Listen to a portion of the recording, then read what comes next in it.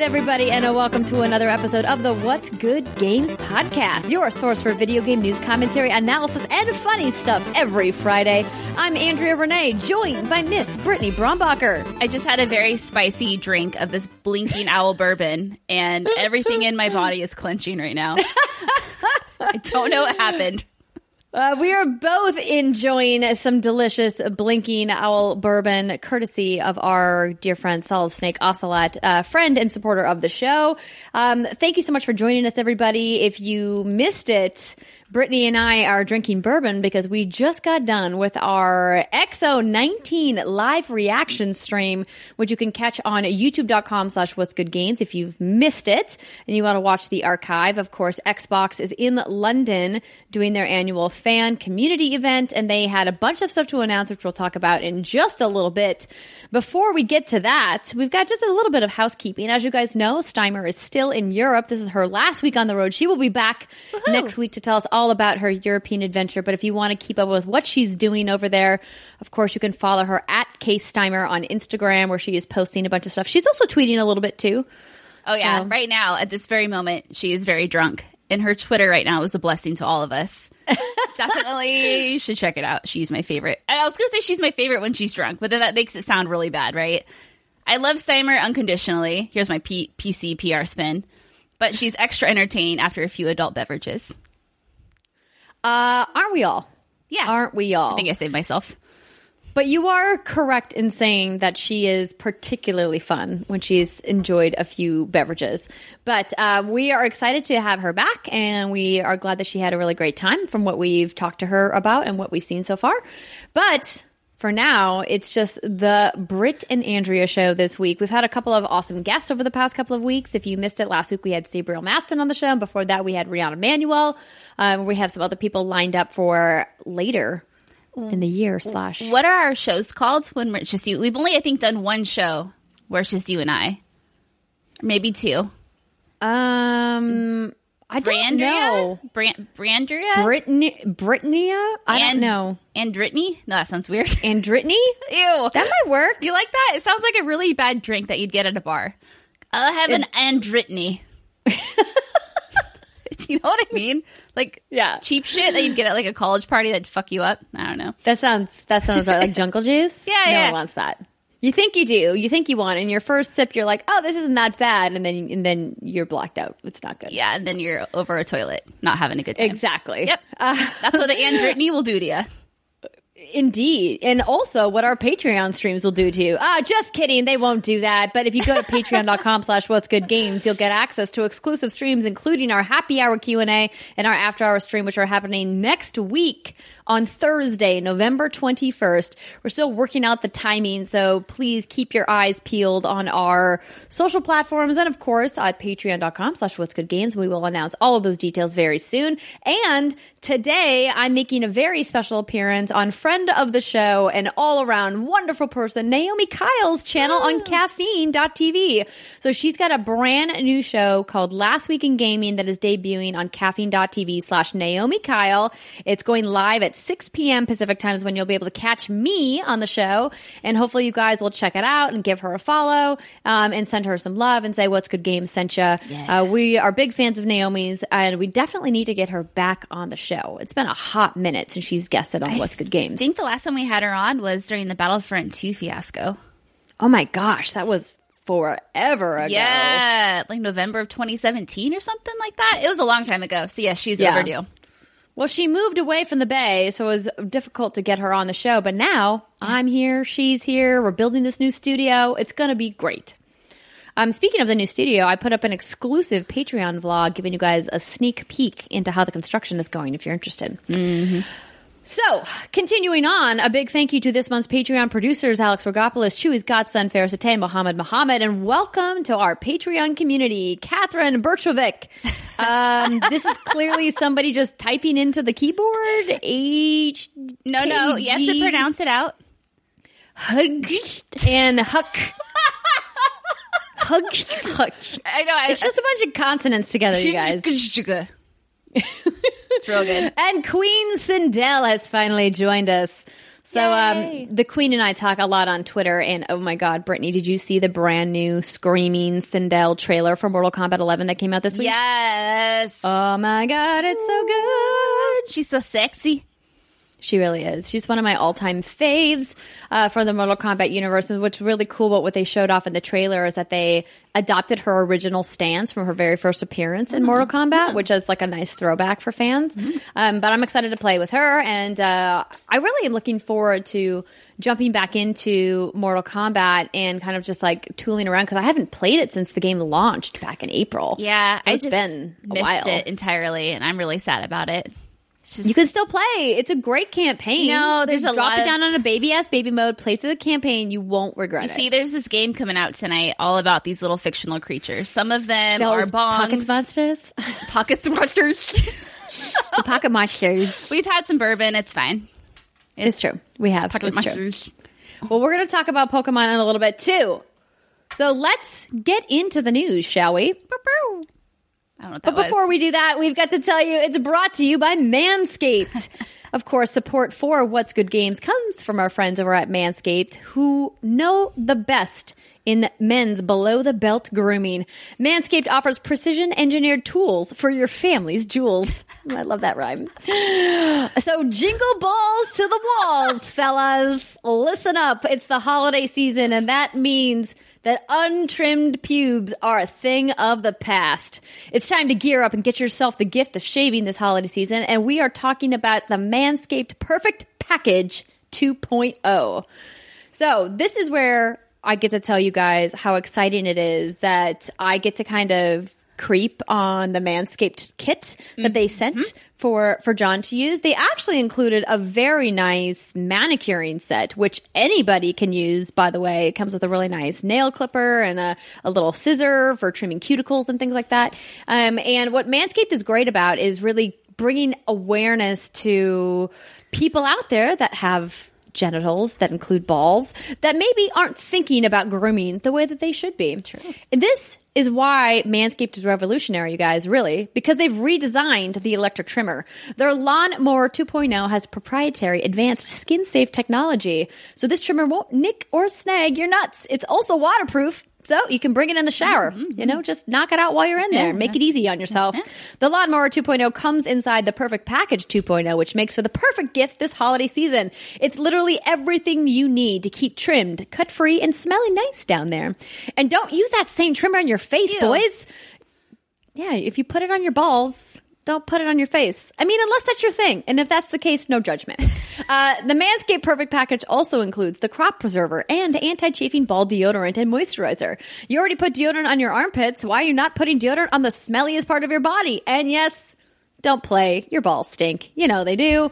And speaking of sweaty and stinky balls, we're thankful for their Crop Reviver. You guys listen, just go with it. This is hilarious. I love this ad. I love that Manscaped sponsors our show. We've got a lot of fantastic men that maybe need to hear that their balls smell. This product, along with the Crop Preserver, keeps your balls from sweating, smelling, and sticking. Ooh, that's the worst. No one likes it when you got a fucking pad of gum on your leg. Pad of gum. Did you ever have a friend that would do that as a joke? Oh, like, I got gum on my leg. No. I've had many male friends who tell me that there's nothing more satisfying in life than removing a sticky ball from your leg. I've heard that, but I've never heard the gum thing. That's the new one. Maybe it's a regionalism that only my male friends made jokes about. That could be. Did I mention that these products smell good? Their manly scent is attractive and will help set the mood, if you know what I mean. Wink, wink. The perfect package also comes with a pair of Manscaped boxer briefs that will keep your junk feeling fresh all day. It's time to upgrade that overused pair of boxers to Manscaped high-performance, anti-chafing boxer briefs. 'Tis the season to Manscaped, so get yourself, your dad, your brother, your friends, the best gift of all, the Manscaped Perfect Package 2.0. Get 20% off plus free shipping with the code What's Good at manscaped.com, and your balls will thank you. That's 20% off and free shipping with code What's Good at manscaped.com. Again, one more time, 20% off and free shipping. Clean up your nuts and make Santa proud this year. Is that what, people did wrong back in childhood days when Santa wouldn't bring you what you wanted? Your nuts weren't clean? I mean, I don't know. Santa could sniff out your nuts and then he would give you coal. And be like, sorry, your balls aren't clean enough. Your balls, yeah. Yep, that makes sense. It all makes sense now. Oh, God. That's my favorite ad read ever. Yeah, no, we love the folks over at Manscaped. Listen, they're doing the Lord's work. Yeah. Making sure balls are not sweaty and not sticky. Mm-hmm. All right. Let's actually get into the news now. Our first story is all about XO19. As we've already mentioned, we did a live reactions. We actually delayed the taping of the podcast so we could include it because we knew it was going to be a bunch of stuff, and OMG, was it ever. So, Britt, you pulled this recap from IGN. Do you want to get us kicked off? Yeah. So just a heads up, there is a lot of stuff that dropped, and we're shooting the show not long after XO19, the Inside Xbox episode, wrapped up. So maybe we've missed a few things, but, just love us unconditionally. So all these following stories are from IGN. The first one is, again, new Rare game, Everwild, announced. Rare has revealed the name of its new IP during the XO19 presentation today, called Everwild. There aren't a whole lot of details yet for the developer's next big game, but the studio did premiere a new trailer you can watch above. Everwild is still early in development, but Rare says that the Everwild team is focused on building an experience that allows for new ways to play in a natural and magical world. Development on Everwild is being led by executive producer Luis Ocana, and Rare says that it'll be sharing more about the game in the future. Rare says even with development on Everwild, Sea of Thieves is a primary focus for the studio. Quote, having two large games in development represents a tremendous opportunity for Rare and the talented staff here as we grow and further evolve the studio to meet the challenges of simultaneously operating a successful live service and being in pre-production for a new IP, Rare says. So this was the first thing that I think kicked off the stream, or was it? Yeah, it was one of the first things. Anyway, at this time, we were watching XO19 on Mixer, and the whole thing went down. So by the time we got the stream up and running on Twitch, we missed like 99% of this trailer. I think the reason why we don't have much to say about it is because Mixer's stream went down. That's what I was saying. When Everwild was revealed. But here's my thing. I am interested in Rare as a studio. But that being said, this art style is not really speaking to me as a player. And I don't like that I get instantly turned off by games just because of their art style. I don't like that about myself. But I can't help it. I don't know what to do about it, Brittany. No, don't feel bad because I'm the same way. I'm the same way, especially with more like cartoon style graphics. They turn me off. But, it looks pretty. Like I said, the colors are nice and beautiful, vibrant and bright. But when I see a game like this, unfortunately, you know what I think it is? I got to look at this person's face. When I see a game like this, I think of something that's not entirely story focused, just because I want to be able to read like characters' faces. Like I want to know, their eyes going up, are they going down, are they mad, angry? What are they doing with their face? This one looks like it has facial animation, so maybe I'm totally off the base, but it just doesn't. I don't know. I don't know, Andrea. It looks pretty. I hope they do good. That's all I got. I mean, it's Rare. They'll do good. Mm-hmm. I believe in them, and Xbox supports them, which is the most important thing. I think one of the themes that we saw in XO19 was not only were cartoon-focused games a big feature of this stream, but that also a lot of the games that we saw, I would not call AAA. I would call AA or indie. And that was a big, not a letdown, because I think we all figured that we weren't going to see a Halo teaser, right? Like a Halo Infinite teaser was not going to happen here. If anything, that'll happen at the Game Awards. But more realistically, we're probably going to get not a full look until E3 next year. But that said, I was kind of hoping they would have a little bit more in the way of AAA, but I'm getting ahead of myself here. So yeah, so just for your reference, I'm on the YouTube channel, and the little blurb is, introducing Everwild, a brand new world in development at Rare, where a unique and unforgettable experience will await, ... So yeah, we know nothing. There's just nothing. Nada. We know nothing. We know Jon nothing. Snow. But that's a Game of Thrones reference. I know that. It is. But the more I'm looking Good at job, it, Britt. thanks. The more I'm looking at it, I'm going to retract almost everything I said earlier. I'm sorry. I'm going back on my word. I do. Okay. Yeah. There's a lot more detail in the animation and in the art than I had thought there was. So my turned off meter isn't as great as it once was. Oh, good. There we go. Glad. Mm-hmm. All right, moving on. Grounded was announced as a new co-op survival game from Obsidian. Today, Xbox announced that Obsidian Entertainment has a first-person cooperative survival game in the works called Grounded, and it's going to be playable early next year. In fact, they said spring 2020. Of course, Obsidian Entertainment is the studio behind the recently released The Outer Worlds, plus other games like Fallout New Vegas, Star Wars Knights of the Old Republic, and South Park The Stick of Truth, among other games. In this game, Grounded is a creative take on the survival genre where you've been shrunken down to the size of an ant and must gather, craft, and build bases in a suburban backyard environment. While we were streaming, I said, "It's Honey, I Shrunk the Fortnite." You did say that. Because that's what it feels like. The art style feels like Fortnite, and there's building, but you're really little. Yeah. And there's ants. There's big baseball. So it's playable alone with up to 3 players, and it aims to turn the familiar features of an everyday yard into a dangerous environment, a la Honey, I Shrunk the Kids. To survive, you'll need to harvest the materials and resources at your disposal. Working with an acorn into a makeshift body armor and slurping up hydrating drops of watery dew are 2 examples given of how you'll be able to survive in the backyard frontier. Backyard Gargle. frontier as you work through story-based missions and open exploration. Quote, "We first saw Grounded in development last year when Obsidian Entertainment joined our team," said Matt Booty, head of Microsoft Studios. "The game exemplifies the innovation we're excited to see from them in the years ahead." So, what do you think, Britt? This was surprising. The word on the street, the rumor was that we were going to see something from Obsidian. This is obviously not what I was expecting to see. Obsidian's known for their RPGs. And when this game was revealed, they had 2 folks on stage, and I can't remember their names. I'm so sorry, but they work at Obsidian. And I'm happy that they addressed the fact that, hey, we know we're known for RPGs. We have a lot of things going on during different times. So we're going to be talking about our RPGs in the future.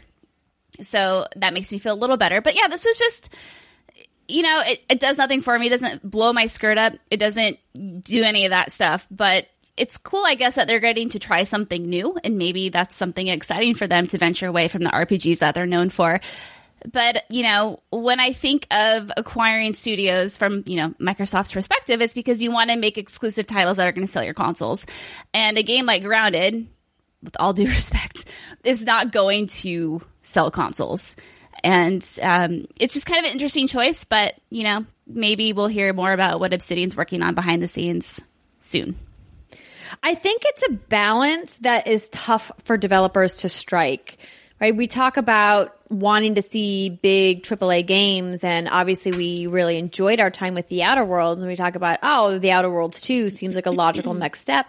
But developers have their own agendas. They have their own passions and their own desires and creative influences. And so I think it's tough when you get a studio that's known for a very specific type of game that then pivots to doing something else and having the fans, justifiably be wary or hesitant until the studio can prove that they can deliver on that, right? I think a really perfect example of a success story of this, even though it wasn't from a AAA to a smaller title, it was from a AAA to a AAA, is Guerrilla Games, right? Known for a first-person shooter and then, kind of pivoting to third-person action-adventure and really kind of nailing it, going from Killzone to Horizon, in case you were, Killzone to Horizon Zero Dawn.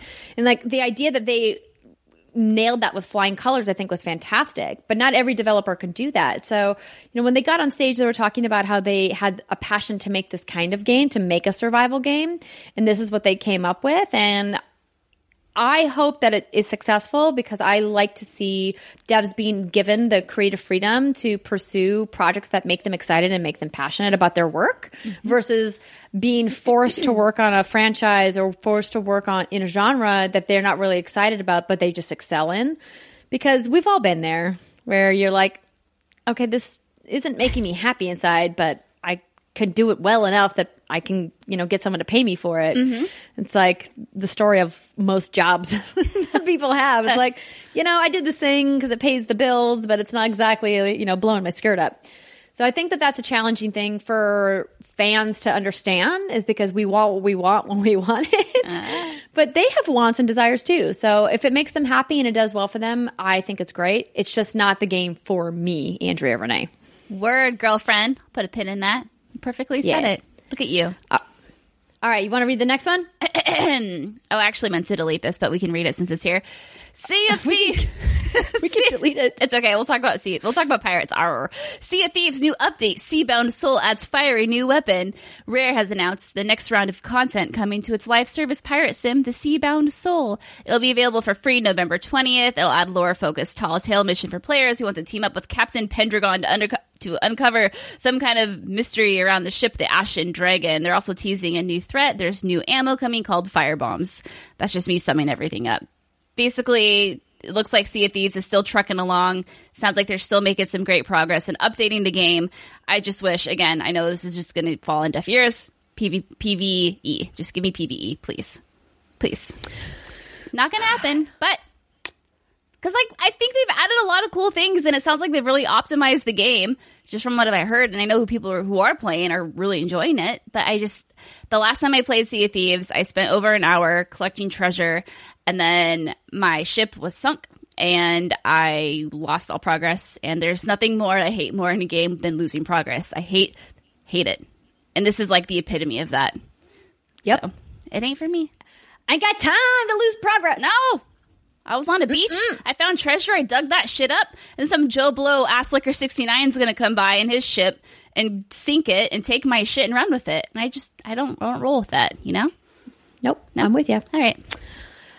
This next announcement is probably my favorite of everything we saw at XO19 today. Tell Me Why is the new episodic game from Life is Strange studio Don't Nod.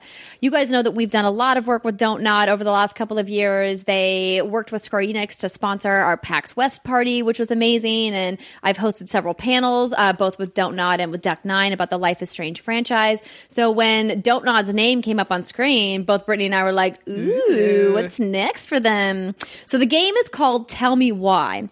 And it's a true-to-life narrative venture that features the first playable transgender video game hero from a major studio and a publisher. Tell Me Why's first of 3 chapters will be released on Xbox One and Windows 10 PC in summer 2020, and also will be part of Xbox Game Pass and available for purchase on Steam. Their newest title is set in small-town Alaska and places you at the heart of a mystery in an intimate, true-to-life story where twins, Tyler and Allison Ronan, use their extraordinary bond to unravel memories of a loving but troubled childhood.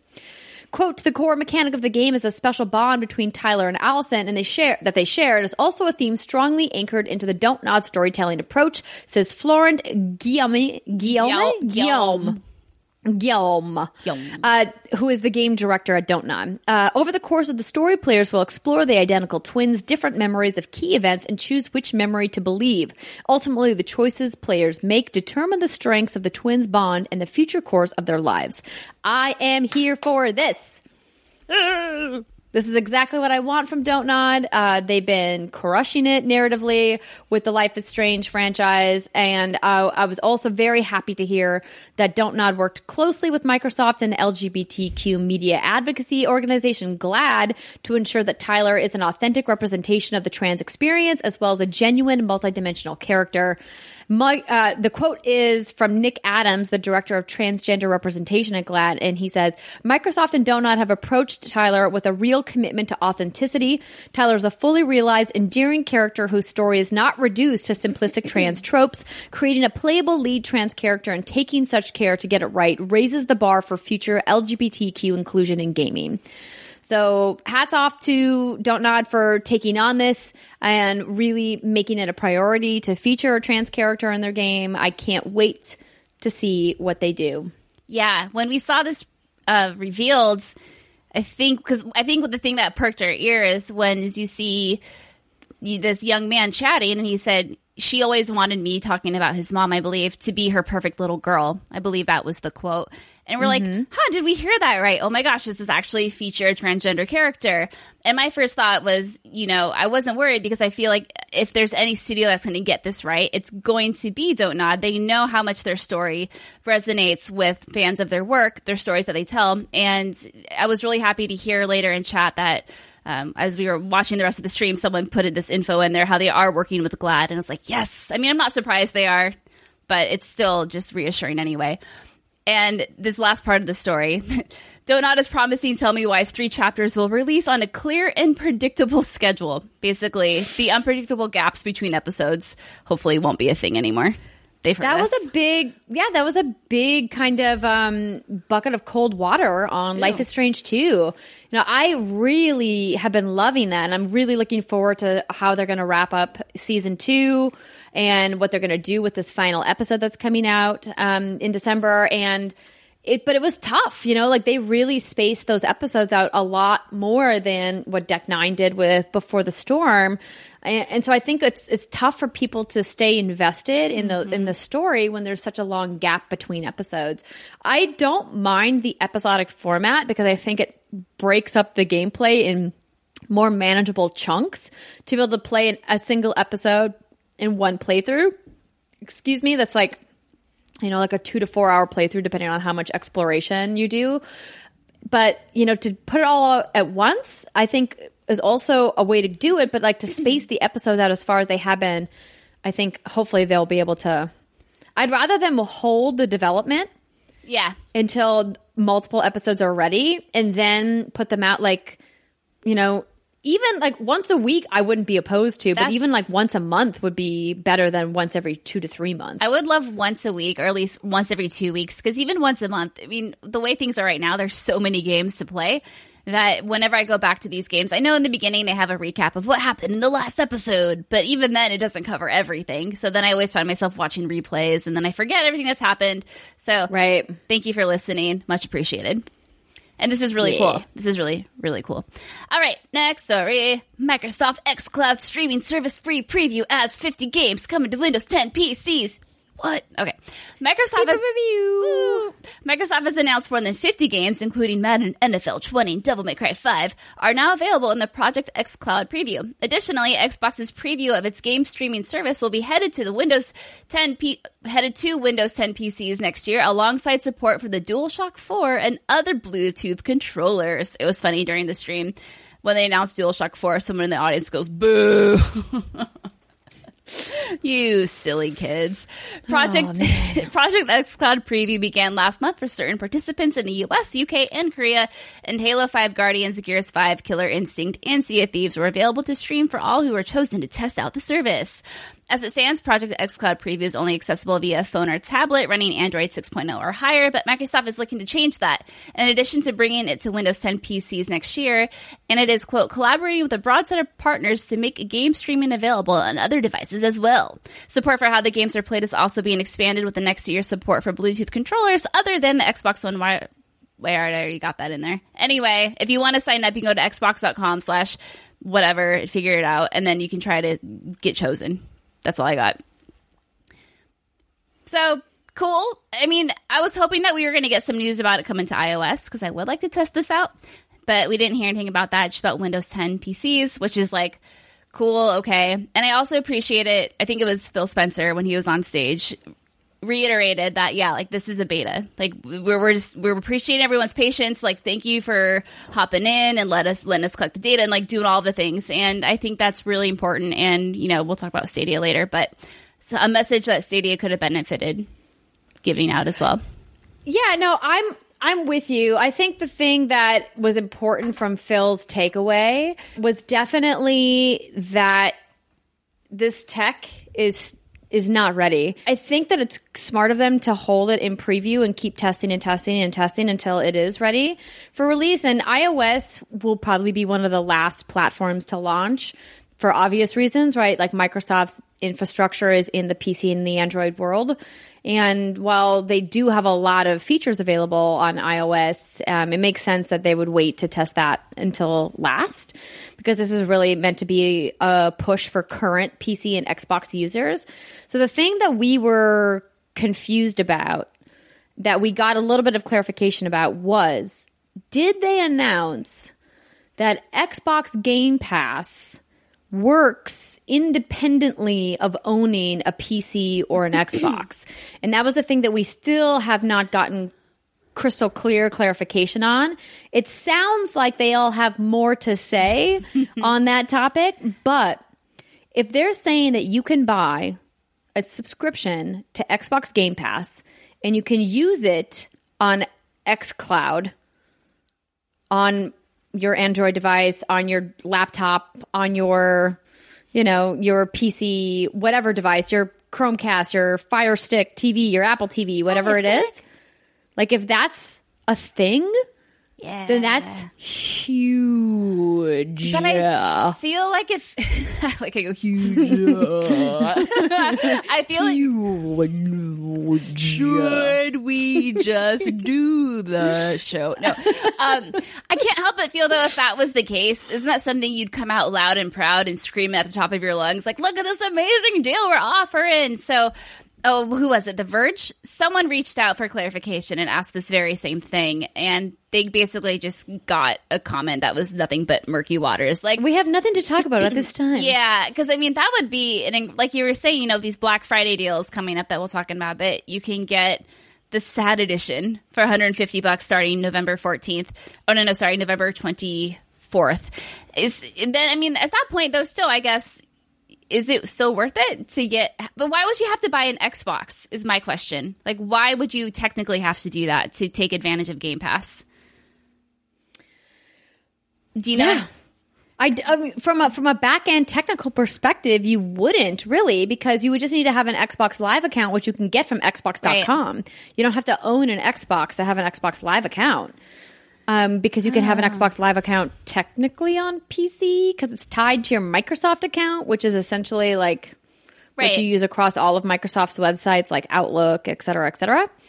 So I'm not sure why you would need to have an Xbox to make it work unless it was somehow tied to what's available locally on your Xbox, a la Remote Play on PlayStation, but that's not what they've said. They've said that xCloud is cloud streaming, so they've essentially put an Xbox in the sky, is what Phil Spencer said. So, when in reality, I think we're hoping they put a PC in the sky. PC in the sky with diamonds. Oh, that's not at all the tone. Wow, I totally butchered that. Anyway, yeah, it's interesting. PC in the sky with diamonds. There we go. Closer. That was closer. Yeah, I mean, we're really good at the singing. We should just stop the show and just start singing all of our video game news.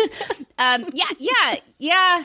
I don't know, because then I guess it's like, okay, well, if they don't make you buy an Xbox, then are they eating into the sales of their consoles, right? Yes. So if I have an iPad and let's say Project xCloud is a thing, it's like, oh my God, I don't know why I said in an accent, here's my new Xbox. I don't know. Is that the subscription model they really want?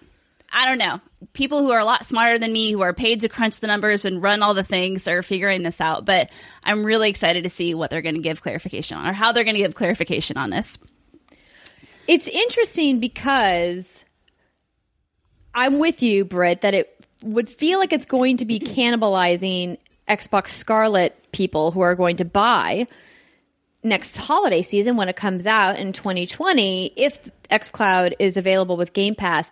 I think the difference, though, is that Game Pass, by definition, will always have a finite amount of games available, whereas if you buy an Xbox, whether it be an Xbox One, Xbox One S, Scarlet, what have you, you can buy essentially any game you want that's available on the platform that's been published on the platform, which you can't do. Game Pass has a set library of games, right? It's not unlimited. Right. So I think that's the big difference, right? Is that especially for third-party games, if there's a lot of third-party games that you're like, hey, I really want to play this, those don't come day and date to Game Pass. They come eventually. But if you want to play Madden or FIFA or what have you, day and date, I believe that you still have to pay a premium to do so. Now, EA did talk on stage at XO19 today about their partnership with Xbox and what they're doing to expand their partnership with Xbox, but that still doesn't include getting access to some of their biggest games for the price of the Xbox Game Pass, because let's be honest, EA is never going to relinquish that, particularly for its most popular sports franchises. I guess it'd be a great deal if you are, you don't ever really want to get an Xbox, but you want to get a PS5 for sure, because, first party titles come day and date to Game Pass. In that sense, then why, if you're like, I don't really want to buy an Xbox, but I'm really interested in Halo Infinite, so maybe I'll just subscribe to a few months of Game Pass and play Halo Infinite on my iPad. Like, I don't know. That just seems weird, right? Yeah, no, it does seem weird. I mean, the whole cloud streaming infrastructure seems weird. The future is so confusing. We're going to talk more about that when we get to our Stadia story. So let's just put a pin in it for now and say that we are looking forward to what Xbox is going to further reveal about xCloud, but for now, it looks like they're just expanding the countries that the preview is available in, and they're bringing the preview to PC. We won't know more about the true functionality of xCloud until next year. All right, and then we have some little tidbits from IGN. So Bleeding Edge, which is Ninja Theory's online brawler, has a release date for March of 2020. Yakuza 0, Kiwami, and Kiwami 2 are coming to Game Pass in 2020, which is fucking awesome. Halo Reach will be added to the Halo Master Chief Collection on December 3rd for Xbox One and PC. This is the only title initially available for the Master Chief Collection on PC. Kingdom Hearts 1.5 and 2.5 Remix and Kingdom Hearts 2.8 China Final Chapter Prologue. Oh my god. We're confirmed for 2020 release on Xbox One. Final Fantasy 7 through 15 are being added to Game Pass in the coming months. Those, worth noting, that does not include the MMOs. And Microsoft has announced for a limited time all Xbox Game Pass Ultimate subscribers, like Andrea was saying earlier, will get 1 month of EA Access, the premium subscription service, allowing you to play some of its games early and for free, in addition to 3 months of Discord Nitro and 6 months of Spotify Premium included in Game Pass Ultimate. And beginning November 14th, you can get 3 months for $1.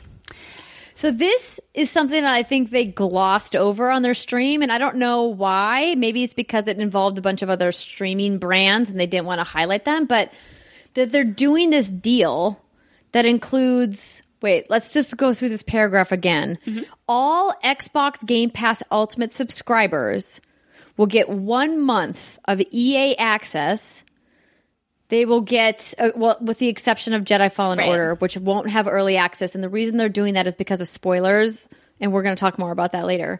In addition to 3 months of Discord Nitro and 6 months of Spotify Premium with your Game Pass Ultimate subscription.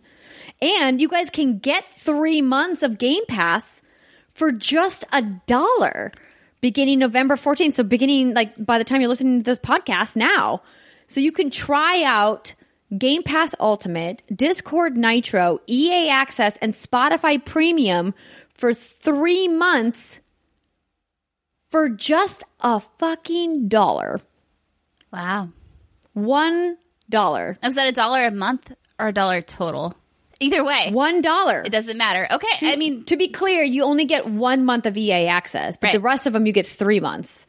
And then Spotify you get 6. But the deal is 3 months of service for just $1. I mean, this is a no-brainer. Like, try it out. If it's for you, awesome. If it's not, cancel it. Mm-hmm. But, like, don't tell me you don't have $1 to spend on this. You do. Everybody has $1. You can find $1 on the street if you look hard enough. Well, I would say if you have $1 to spend on this, you should have $1 to spend on patreon.com/what'sgoodgames. Or Truth. $2. Sorry. Truth. We change our tiers. Anyway, yeah. Great deal. Check it out. Test the water. You're not out anything. You can probably find $1 like in the street somewhere. Scrounge up some change and get yourself Game Pass Ultimate. Yeah, and on top of that, you pulled this from Destructoid. Mm-hmm. The Black Friday deals that Microsoft is doing are incredible discounts. So if you aren't a lot of you did write in and tell us you are interested in the Xbox All Access program. But if you're not, if you're like, nah, that's not for me, dog, you can get an Xbox One X for $349.99, which is wild. You can get an Xbox One S for $199.99, and the sad edition is $149.99. Which listen, just don't bother with the sad edition, okay? If you're going to be buying an Xbox now, get at least the S, or just, you know, if you can swing it, get the X, because that's what you really want. Yeah, and it's only $350. The fact that they're making Xbox One X $350, and you can get 3 months of Ultimate for $1, like, whew. Yeah, they're really trying to infuse people into their ecosystem. I'd say, yeah, and they're doing all the right things because, I mean, obviously they're in a position where they kind of like needed to do this, but good for them. I mean, these are really very attractive offers, Andrea, you see. And, like, you know, get the Xbox One X. It's a really pretty console, and I give it my stamp of approval because I like it a lot. Yeah. That's all we love our Xboxes. Yeah. Do you Black Friday shop? I know we've talked about this, but I don't remember what you said. Oh, yes. Yeah? I'm a Black Friday addict. Not to go too much into it, because I believe we did a secret segment on this a while back. But I have not been a fan of how they've changed Black Friday over the last couple of years. I do not care for the fact that they open it in the middle of the day on Thanksgiving. I think that that's a travesty. When they started it at midnight, I hated it, because then it brought out all like the drunk assholes who were like, I'm going to party on Thanksgiving and then go shopping.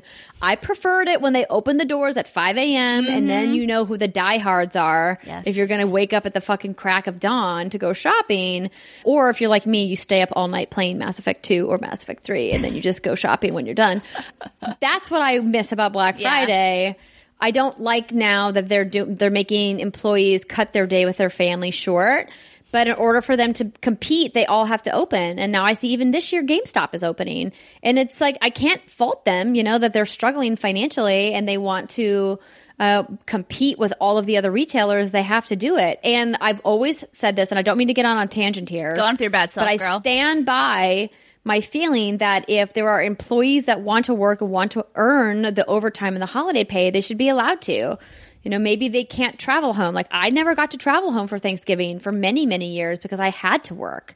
Because the night before Thanksgiving, the Wednesday before Thanksgiving, is one of the biggest bar nights of the year because so many people have Thanksgiving off because it's a universal holiday here in the United States.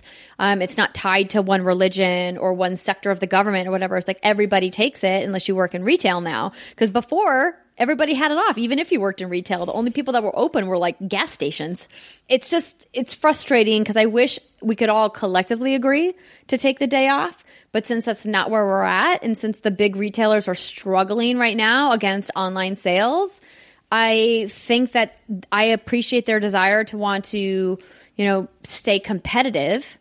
And if that means that people have to go to work, that's a bummer. But I can't fault them for wanting to protect their business interests. It just makes me sad inside. I don't like it when you're sad inside. I know. Because it makes me sad. Can't we all just like eat turkey and play video games and watch football on Thursday and then go shopping the next day? God, that sounds so good. Not that I'm very happy to be here with you right now, Andrea. I've been with you since about 11:30 today, and it's currently 4 p.m. But oh, dang. That's a long day for us, Britt. I know, but look at us doing the thing. But all I'm saying is turkey and football sound really good right now. 2 weeks. Yeah. Well, it's Thursday. There'll be some football on tonight. Yeah. Oh, you ready for some football? Shout out to the Seahawks. Shout out to the Seahawks. Shout out to your security cam video of you, Jason, and Reb watching the game-winning field goal on that Seahawks game. OMG. I think about that game, and I'm like sad and excited and stressed out at the same time and happy. Because that was the most, I mean, probably like the best game I've seen in years. Probably, and this isn't me just being a Seahawks fan.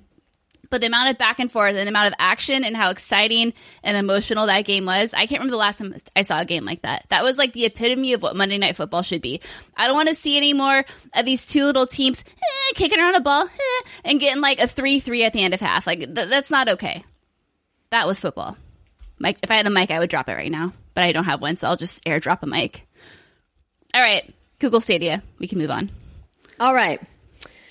Let's talk about Google Stadia and how it will be missing many features for Monday's launch. So this write-up comes from Ars Technica. As Google barrels forward towards streaming gaming with Monday's planned launch of Google Stadia, the company is talking about the many promised features that won't be available to founder and premier pre-order purchasers at day one. I'm doing my best Chrissy Teigen face right now. So good. In a wide-ranging Reddit AMA on Wednesday, Google employees said that missing features will start popping up as soon as 1 week after launch. Director of Product, Andrei Doronichev defended this by saying that Google products always start with nailing key user journey and then proceed with releasing extra features.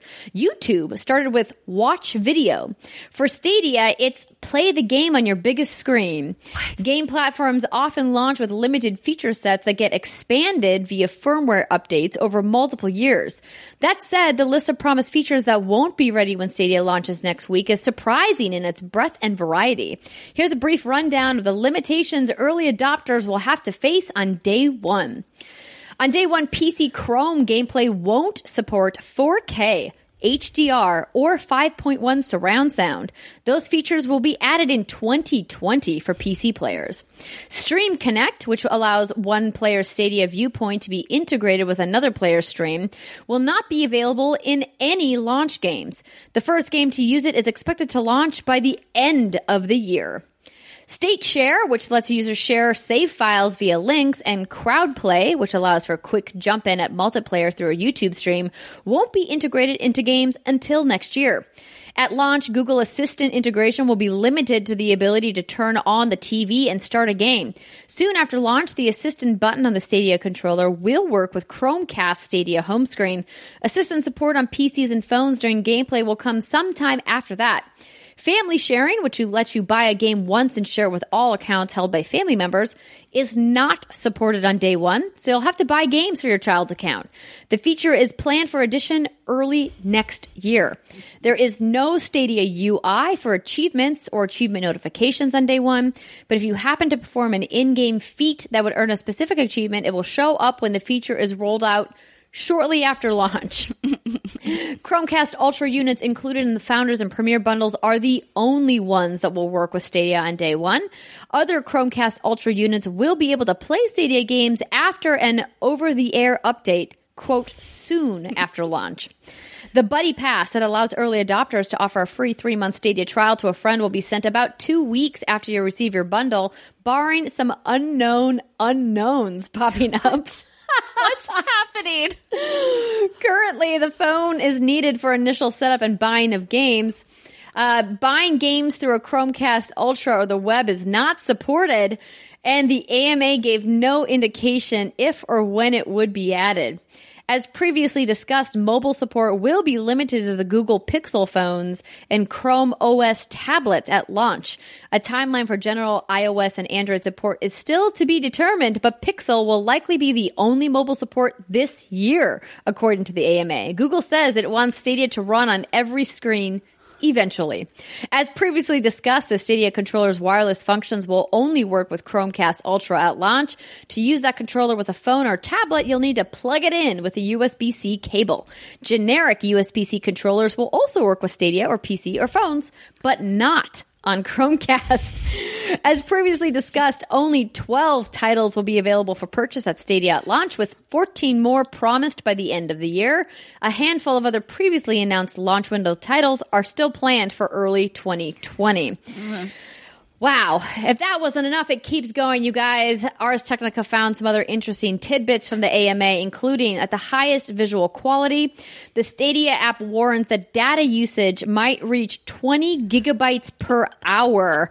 That's above some previous estimates that's expected at 15.75 gigabytes an hour for a 4K HDR signal with 5.1 surround sound. Limiting the stream to 720p stereo quality via the app caps data usage at still 4.5 gigabytes per hour. You should expect regular games as freebies with your $10 a month Stadia Pro subscription, but Google can't commit to a solid schedule for their availability yet beyond Destiny 2 at launch. Similar services from Sony and Microsoft also offer multiple free games per month, FYI. A personal Stadia stream will continue to run for 10 minutes after you shut down on one screen, allowing you time to switch to another device and pick up where you left off. Stadia will use letterboxing to fit the game image on screens that are not set to standard 1080p or 4K aspect ratios. And Google and Power Support have developed a Stadia controller grip called the Claw. The Claw! Which holds, like Liar Liar! Yes, I actually have one of those, which holds a Stadia phone centered and floating over the controller, unlike generic phone and controller grips. It won't be included in pre-order bundles, but will be available for purchase in the Google Store in the coming weeks. Okay, Whoa. So wait, the most important thing of all of this, what do you mean you have a claw somewhere? So I can't show it to you because it's under embargo, but Google sent me a Stadia unit, a kit, to review Stadia, and we're going to be talking about it on next week's show. I thought we could talk about it on this week's show, but I reviewed the embargo information, and it's not now. Miscommunication, because have you seen Liar Liar? Of course. Okay, so the claw. Okay, so when you said that you have one somewhere, I had it envisioned like a hand model. Like on like a trophy pedestal that was just called like the claw. I'm like, how have I never seen this? Okay, no, I don't have that. All right, I have the actual Google Stadia claw. Okay, makes sense. Okay, so wow, this is a lot. This is like a lot, a ton. And you know me, I'm the one who brings the sunshine and rainbows to the What's Good Games podcast. But like, what the fuck? Yes, and what's frustrating about this, before you give me your thoughts, Brittany, I just want to make a disclaimer.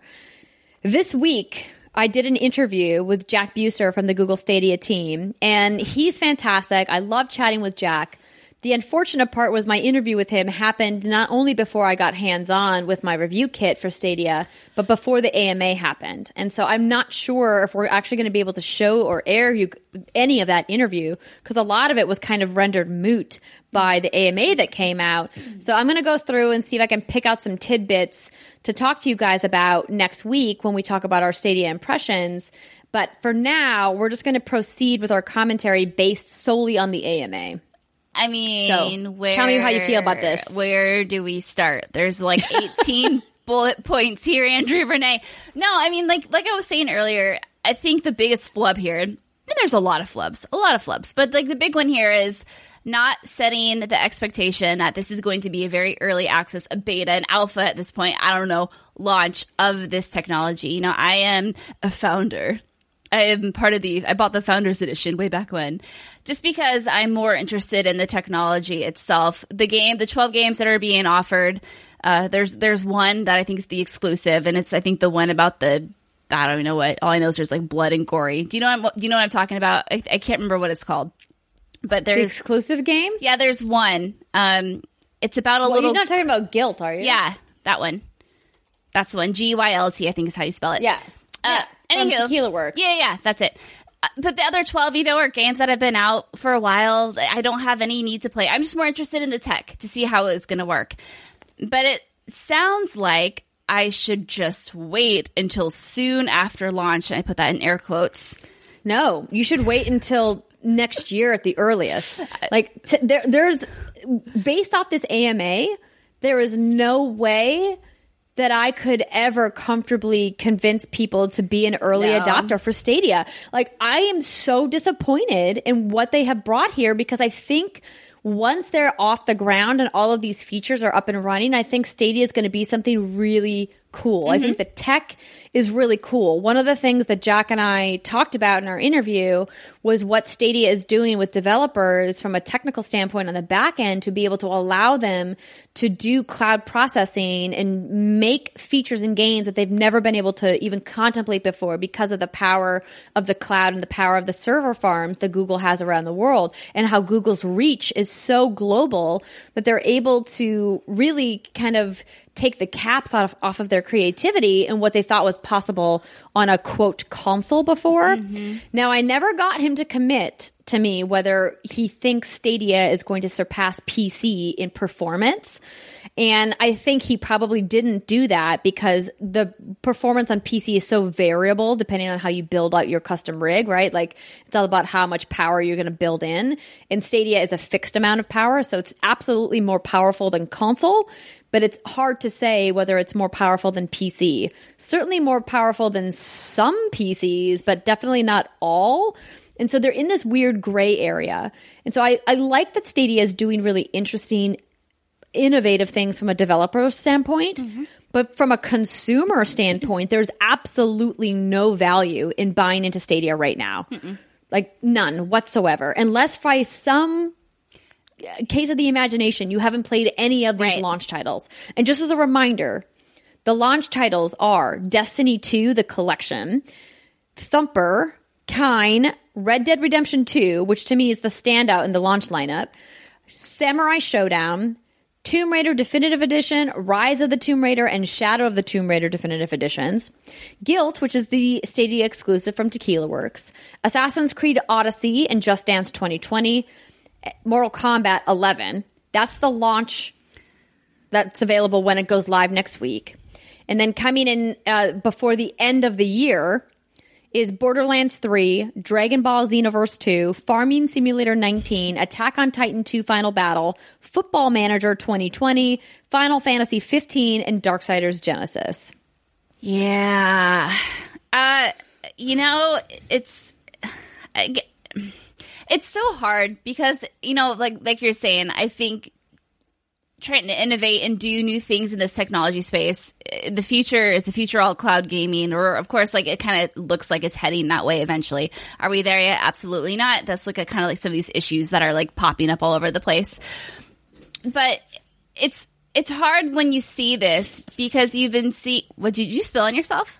I don't know what you're talking about. I look over and you're like shimmying the shit out of your boobs or your shirt. So I'm assuming that's a yes. So I'm going to have to go to youtube.com/whatsgoodgames to watch that around the, 50 something minute mark. Okay. Anyway.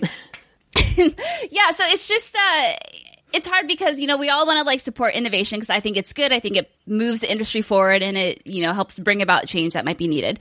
But when you see something like this, it just comes across as such a me too. Like, I want to be a part of this. Like Google's like, yo, let's put our Stadia in there and let's do this really cool thing. And then it doesn't live up to anything. And it's launching in such like a beta form. It just leaves a really bad taste in your mouth. And I think this is something that we've kind of predicted would have happened. But I think, especially as we came to launch, but when it was first announced and they're promising all these awesome things, it's like, well, if anyone has money, it's Google, so they can probably pull it off. And then you're seeing like, well, no, not yet anyway. It's just puzzling to me that they want to be in the gaming space and want to be competitive with the consoles and talk about this being the most powerful console ever. Mm-hmm. It's like you're not rolling it out like a console is supposed to be rolled out. Nintendo Switch didn't launch with a bunch of things broken about the Nintendo Switch. Sure, the launch lineup wasn't like, crazy, but there was still like a bunch of games that you could play. I get that launch lineups are by definition going to be limited, but the idea that they only have like one new game is kind of crazy. I'm just like, the thing that I am so puzzled about is why not open up your store to indies? Let indies publish on Stadia that are already out, so that it gives people who want to play on Stadia something more to play if they've already played these big AAA games that are already available.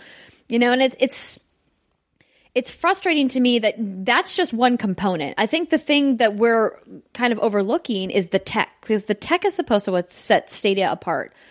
And like they're not launching with full support for 4K HDR and 5.1. It's only available on specific platforms. Like, that's crazy that PC Chrome gameplay doesn't include 4K HDR and 5.1 surround. Like, how is that a thing? That's to me is a giant fuck up. Let's continue on down the list, shall we? The family sharing not being available at launch. It's a bummer, but like to just say you'll have to buy games for a different account. Okay, that's crazy. Yeah, so mobile support being limited to Google Pixel, that's wild. Like, why not Android at the very least? Google Pixel. How many people have Pixels in the world of mobile phones? I can't imagine that the percentage is gigantic. And then the real kicker to me, and this is the thing that I said I was the most concerned about when Google Stadia was first unveiled at GDC last year, or earlier this year, excuse me. Oh, God. Was the data usage. And this, to me, is the most egregious part and the biggest hurdle that Google has to overcome. Data usage might reach 20 gigabytes per hour if you're using maximum settings. You can't promote the fact that you have the most powerful console ever created and that you can have 4K gaming with 5.1 surround sound, but then not mention, oh, BT dubs, unless you have unlimited data, you're kind of fucked. Yeah. I don't know, Andrea. I just don't know. Again, like, if the proper expectation had been set that, hey, this is going to launch rough, we appreciate all of our founders, committing to our technology and giving us a chance. Thank you. We couldn't do this without you. Kind of like I said, what Xbox is doing. But that's not what they're doing. And it's just kind of baffling. I don't know. It's fascinating, honestly, because we're in this new era, right, where this is going to be the norm. This is going to be the thing where everyone's going to dip their toes in and see how well it works. So it's interesting to watch. I feel like in the rush to get out there and do this really cool thing that you're launching, you're leaving a really bad taste in people's mouth. Not to mention, this is out in just a few days, and I haven't heard a peep besides like this AMA. And, as a founder, I haven't had an email in my inbox since when I pre-ordered it. Like, I haven't heard anything, and I forgot. Well, it's probably because the embargo is on Monday. Well, no, I mean, even not just like impressions of it, but I'm talking about, just as a regular consumer, I haven't been kept privy or up to date with anything related to Stadia. Haven't they said that even founders could be receiving their Stadia units up to 2 weeks after launch? Depending on when, yeah, because they're fulfilling them, obviously, in order received, and it sounds like they don't have enough stock to give them to everyone at once. Which is wild, because it's just Chromecast Ultras. Right. I'm not entirely sure on the details of that, but I did hear that. That is a thing. So, yeah, it's just... It's... Especially after hearing the offering from Xbox Game Pass today and seeing what you can get also for PlayStation Now. And moreover, if you're looking for a way to spend your time with entertainment, Disney Plus, oh my God, like that launched this week with flying colors. Sure, they had some technical hiccups at launch, which was to be expected, but oh my God, the library in that thing for $7 a month is crazy. Oh, yeah. I wish they would have delayed it, or I wish they would have just said, "Hey, we're going to launch this in beta. We're going to do a if they had said like preview." If they had said that, we wouldn't be ripping this apart as we are, because it's like, okay, that's what you expect when you launch something in preview early access, but you didn't do that, and here we go. Anyway, welcome to the world of video games, Google. Yeah, it's a ruthless wasteland. And I normally wouldn't say this, but I kind of feel like if you have if there's still time for you to cancel your Stadia, unless you specifically want the founder's controller, like there's absolutely no reason to buy Google Stadia right now. There really isn't. And I've thought about it because I know what's going to happen. It's going to arrive, and then I'm just going to put it in a corner until like next year or whatever, when some exclusive game comes out. Oh boy, I have to try that. But for now, I it's just going to sit. So I don't know. I wish I could say more about my hands-on, because I have some interesting things to say about it, but I can't until next week's show.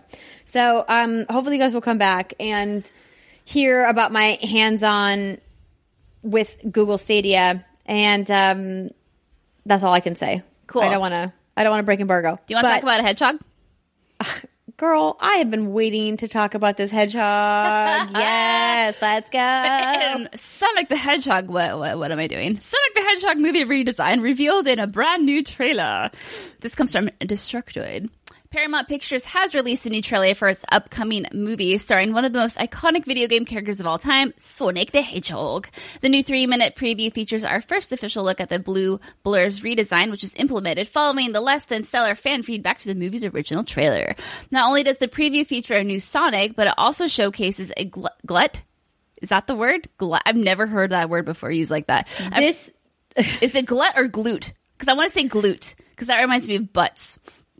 All right. Well, it's definitely glut. I like but glutes. like I wouldn't have used it like this. Will you stop me Is if it I like use like gluttony? I don't know, but I'm going to read it with glute. But it also showcases a gluteus maximus of fresh clips from the movie, which stars James Marsden and Jim Carrey, and is directed by Jeff Fowler. Also gone is Coolio's Gangsta's Paradise, replaced with a remix of the Ramones' Blitzkrieg Bop.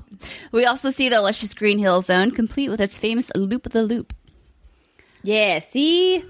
Yeah, There we go. it looks so much better. I mean, obviously, we've been talking about this since the, first time shit went down, and how terrifying Sonic was, and how oddly human / not human he looked, and how I said if I saw his glutes.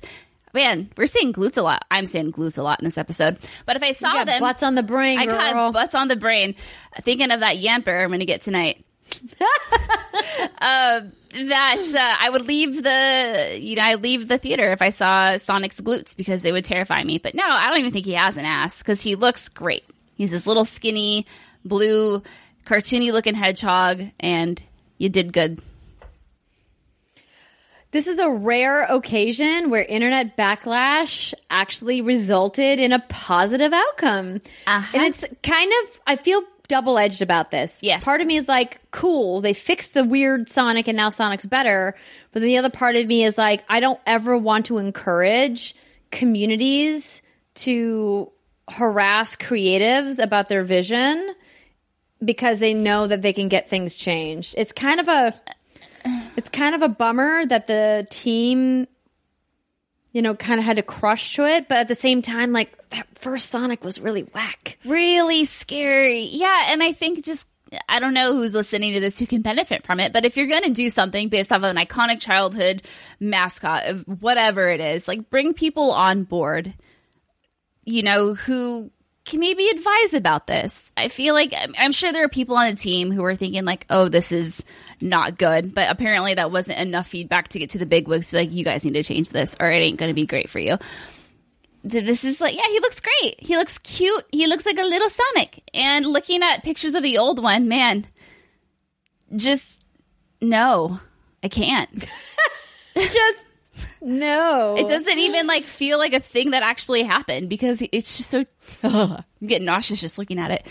All right. Well, then stop looking at it. Let's talk about Yamper Butts. Yamper Butts. Yamper Butts. I feel like you should read this one too. Okay. Okay. I just had a moment of realization that it's currently 424, excuse me, when we're recording this. And in less than 5 hours, Andrea, I'm going to be playing a Pokemon game on my Nintendo Switch. And that is just like so fucking cool. Okay, anyway, so yeah, Pokemon Sword and Shield is out, I guess by the time this show's out. And it's currently sitting at an 81 on Metacritic. So I have 2 reviews here, one from IGN and one from Nintendo Life. These are just little blurbs from the Metacritic page and the review. I just want to read them real quick. So IGN gave it a 9.3 and said, Pokemon Sword and Pokemon Shield are closer to my dream Pokemon RPGs than anything that's come before. I'd still like better cutscenes, companion Pokemon, the complete Pokedex, and a more visually interesting wild area, but nitpicks are just not very effective, nice reference, when everything else was such a complete joy to play. The way they respect my time is wonderful, and the removal of monotony from random encounters and other odds and ends seals it down to the only pure and charming fun of capturing, training, and battling wonderful creatures. And hey, if I'm missing any tedious repetition, I can always get back to breeding. That's a Pokemon thing. Nintendo Life gave it an 8.0 and said, Pokemon Sword and Shield succeed in bringing some new ideas to the table, but they're also somewhat guilty of not pushing things far enough. What's done right is done right, but what's done wrong feels like it's come from a decade-old design document. There are moments contained within that are best the series have ever been, but the joy is at times spoiled by contrasting moments that left us disappointed and did not match up to the rest of what the rest of these games can offer. What we've got here is an experience full of highs and lows, from the unadulterated wonder and joy of seeing a brand new Pokemon in a stadium full of cheering crowds to the monotonous and dragged out dialogue we just wanted to skip. So, I haven't played Pokemon Sword or Shield, but I will be remedying that very shortly.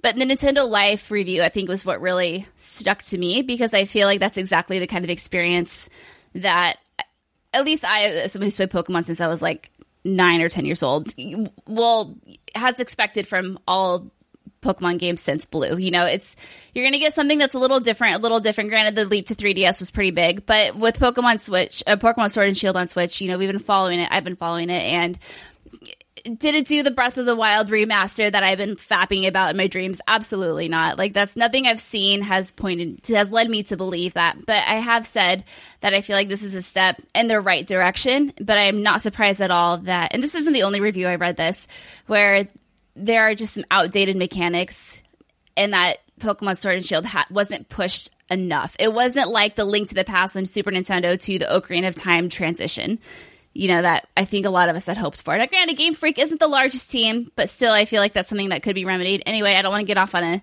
a thing here, but it's interesting to read the reviews on this, and some people are loving it. Some people are like, it didn't do it for me. Some people are saying the wild areas are boring. Some are saying they're the best part of the game. So I'm just really excited to hop in and play. But do you think, though, that in 2019, after the literal hundreds of millions of units that Pokemon has sold over its lifetime, that saying the team is small is an excuse? Yeah, absolutely. It's totally an excuse. You do think it's an excuse, or you do think it's not okay? I think maybe I phrased that wrong. No. This is what I think. I think, now granted, like, the team isn't like a huge like Breath of the Wild style team. That's what I mean for reference. But I feel like I don't know, but this is my guess, my hypothesis, is that there are ways to increase the size of that team and hire many talented developers to increase the size of said team, so you can create that huge experience that I think a lot of fans were hoping for. So it's an excuse in the sense that is a problem that could be remedied. At this point, like, I feel like Pokemon's been around enough, and we've seen enough games do something, not similar, but as far as like open worlds go, and characters and mini quests and cutscenes, like, it's not, I don't want to sound stupid when I say, like, it's not hard to do it right or do it good or give depth to that, because I'm not a developer, but I feel like there have been enough examples of these things done well enough where, you know, like, Game Freak's very talented. They could easily turn this into something deeper than what it is. Yeah. So like, I think it's an excuse in this. It's not like a valid excuse, if that clarifies it. I think, you know, you can hire more people. You should hire more people to make Pokemon like that next step. Yeah, it's interesting because I feel like this was Nintendo's moment to really knock this out of the park. And obviously, this is going to be a popular game, and people are going to love it. An 8 is a great score. A 9.3 is a phenomenal score. And I think that there's nothing wrong with doing the same thing if you can polish it and make it successful and you have a fan base that wants it.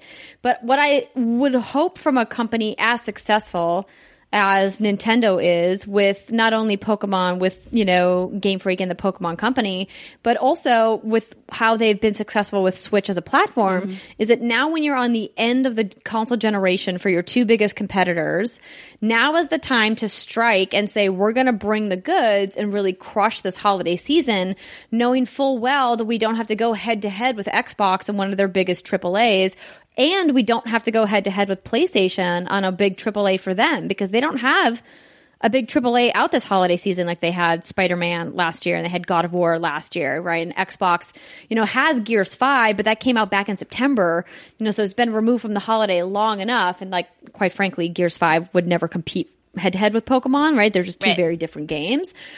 And I think that they really could have done something magical with Pokemon Sword and Shield if they had iterated. If that fan art screenshot that everyone was salivating over on Reddit was the vision, if they had Breath of the Wildized, oh God, you know, Pokemon, I think that they could have had something truly inspirational and done something amazing from a financial perspective and really kind of brought people into the Nintendo Switch ecosystem that either had been holding back on buying a Switch, or people that had been holding back on buying a second Switch or a third Switch, or hadn't got the Switch Lite. You know, and so it's kind of a little bit of a disappointment, but that said, they're playing it safe. This is still going to sell millions and millions of units. It's still going to push console sales this holiday. Oh, yeah.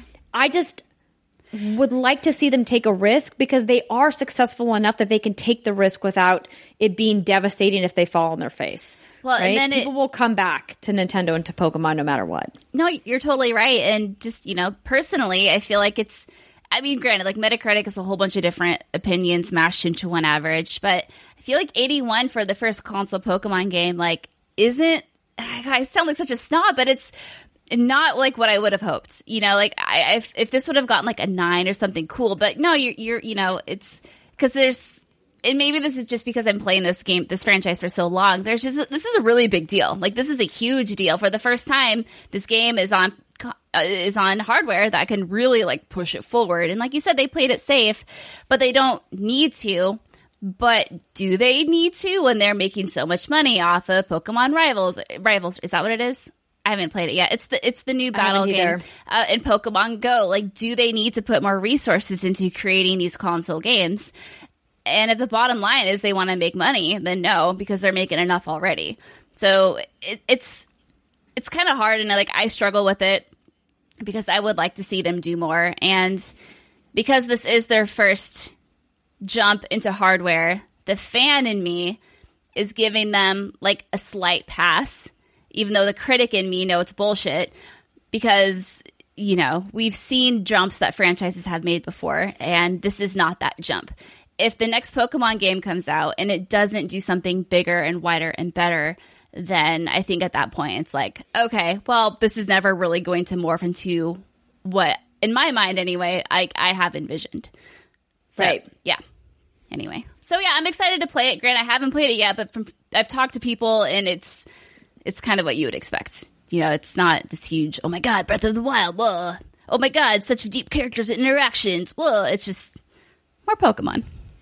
Okay, so to confirm, if I want to play with Ponyta, I have to get Shield? Yes. Okay, I'm going to try it then. Okay. Oh, you should get a Magikarp. They're kind of the best. I'm not going to fall for that again, Brittany. It's okay. I'll find something else to hoodwink you with. It'll be great. Okay, perfect. And that's going to do it for our news segment. Boy, oh boy, was that a long one. She said. It's time for us to take our break. When we come back, we're going to talk about what we've been playing, including both of us have finished the campaign on Call of Duty Modern Warfare, and of course, our impressions of Star Wars Jedi Fallen Order. We'll be right back.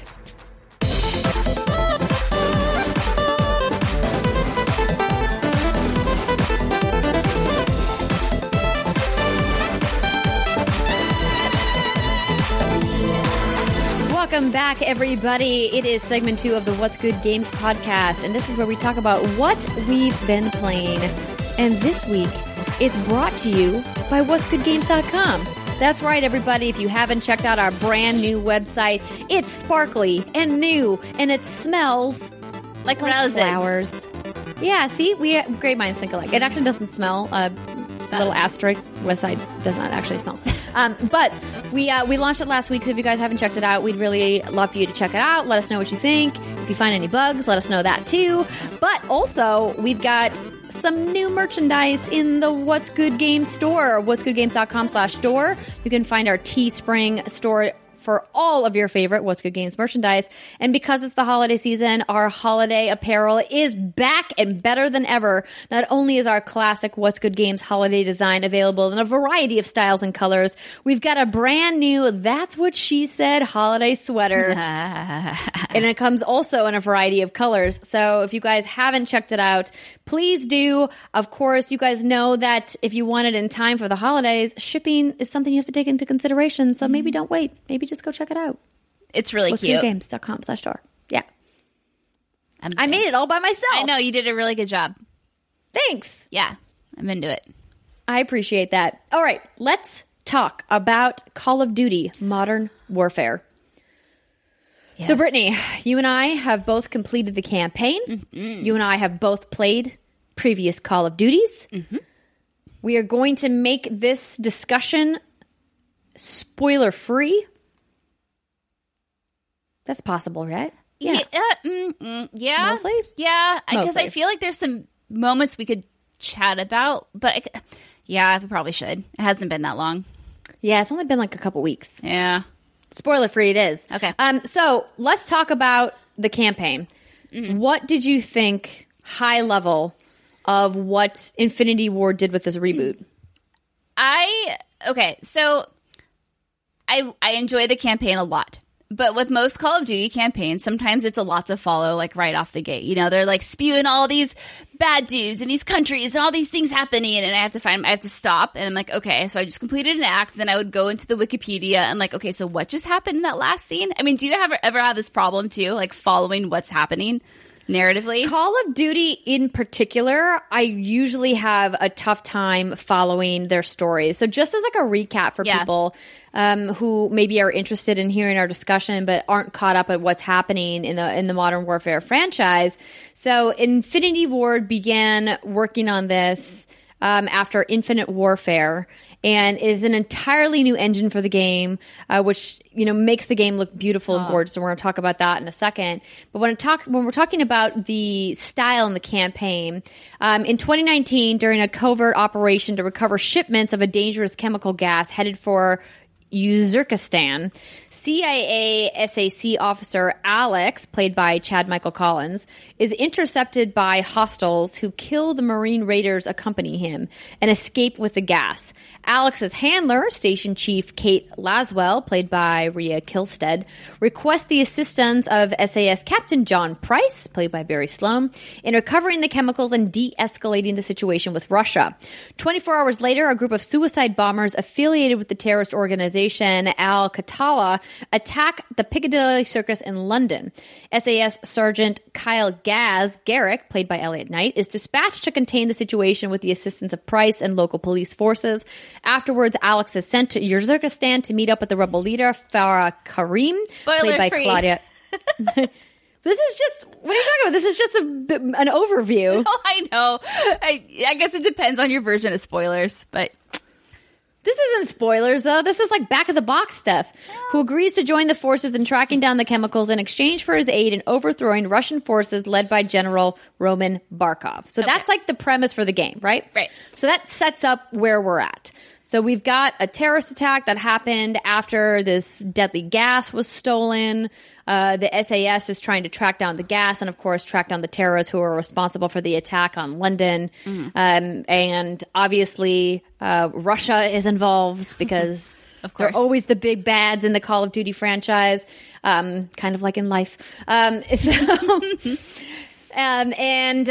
kind of where we're at. And what I appreciated about what they were doing with the campaign is that I felt, at least with this campaign, that these characters, we got to spend enough time with each of them individually that I felt connected to them, unlike previous Call of Duties, where I was just kind of playing through the campaign for the fun, kind of bombastic moments.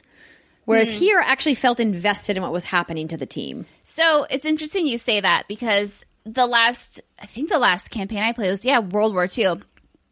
And that was the game where I felt the most connected to the characters out of any Call of Duty I've ever played. Like, I have a soft spot in my heart with Modern Warfare, because that was the first Call of Duty campaign I really started like hopping into and playing.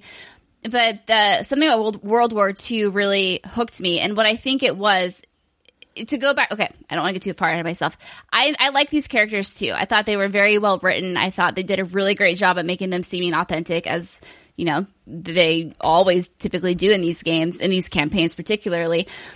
But something that I think this game was missing that would have helped me felt more invested, because to me it was more of a cinematic like playthrough. Like, honestly, if any of these characters were killed, it's not that I would have been like happy about it by any means, but it's like, okay, that's Call of Duty for you. Whereas in World War II, there were some moments where like, oh my God, is that person going to live? And I think what World War II did is they had those set quiet moments where you kind of just got to walk around a little bit and see some of the characters doing their thing. Whereas in Modern Warfare, every level there was action, action, action. There wasn't really many where it was just you existing in the game and just kind of seeing what people are, you know, just like immerse, you know, getting yourself immersed. I don't know why I had a hard time with that one, but so that was because we had talked about it, and I remember you had said that you cared about these characters in a way that you hadn't really cared for characters before. And as I'm playing it, I'm invested in the story, and I think it's good, but like, I never was on the edge of my seat. I'm with you in that sentiment, that the edge of my seat, like feeling of suspense, I didn't ever really feel. This felt more like a dramatic action game than it did like a suspense thriller. And I think that, you know, it's all about what kind of tone you're expecting or what you're going for. I do understand what you're saying about the pacing. I think it can be problematic. And really, if you think about it, it's almost a little bit of a bummer for the entire artist team who put so much work into building these environments, and then you just like run by them or you blow them up and then boom, they're gone, you're through. There did definitely feel like moments where I wanted to take my time and look around and kind of really soak in this really gorgeous animation. But the pace of the game didn't really allow for that. As a first person shooter, Call of Duty campaigns are known for being like very linear, very scripted. You know, very much like, we're going to put you in this situation, you're going to get to play. There's not a lot of player choice. There's not agency. You're really almost on rails at a certain point. Yeah, I can see that.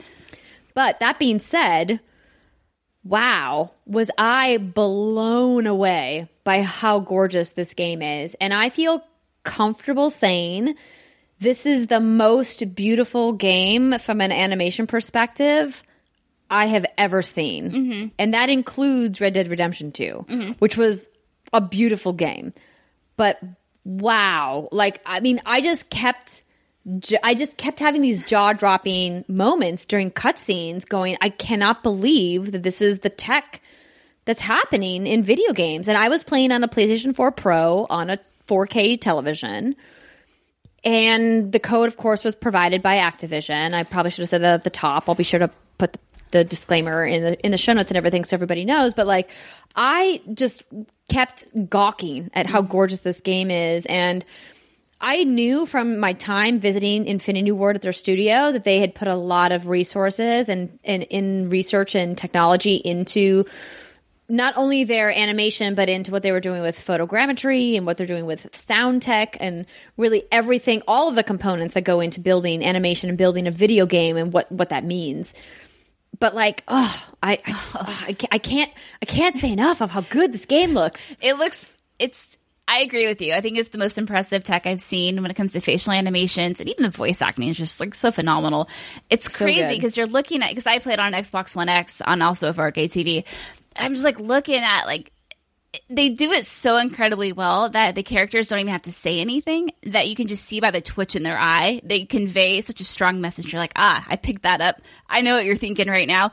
And it was just incredibly impressive. And I think that realism really enhanced some of the more tense moments of this. And granted, we won't go into spoilers, but they went there. Like, Infinity Ward went there, and in many different areas. And it definitely, like, while this wasn't my favorite Call of Duty game, there are definitely those moments where I had to stop and, like, think about what I was seeing and have that realization that, like, this is real life for a group of people out there. You know, this isn't, like, granted, what we're playing is fiction, but it's based off of the reality of, you know, people. And it really surprised me. And, you know, there are, I guess I won't spoil anything. But anyway, like, yeah, it got intense. And there definitely were those moments where I had to pause the game and just, like, think about what just happened. And, like, wow, that affected me.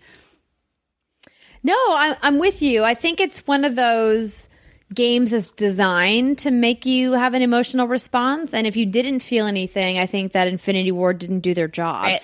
And the fact that you felt something means that they did do their job. And they wanted to really make this gritty and authentic and real. And I think they did from a very specific standpoint. I haven't played much of the multiplayer, so I can't speak to that. We're, you know, really only talking about the campaign right now. And so we want to make that clear that, you know, these impressions are not about the game overall, but mostly just about what they did with the campaign. And what I did like is that normally in Call of Duty, you are getting the opportunity to use specific guns and specific levels. And once you take an enemy out, you can steal their gun if you want to.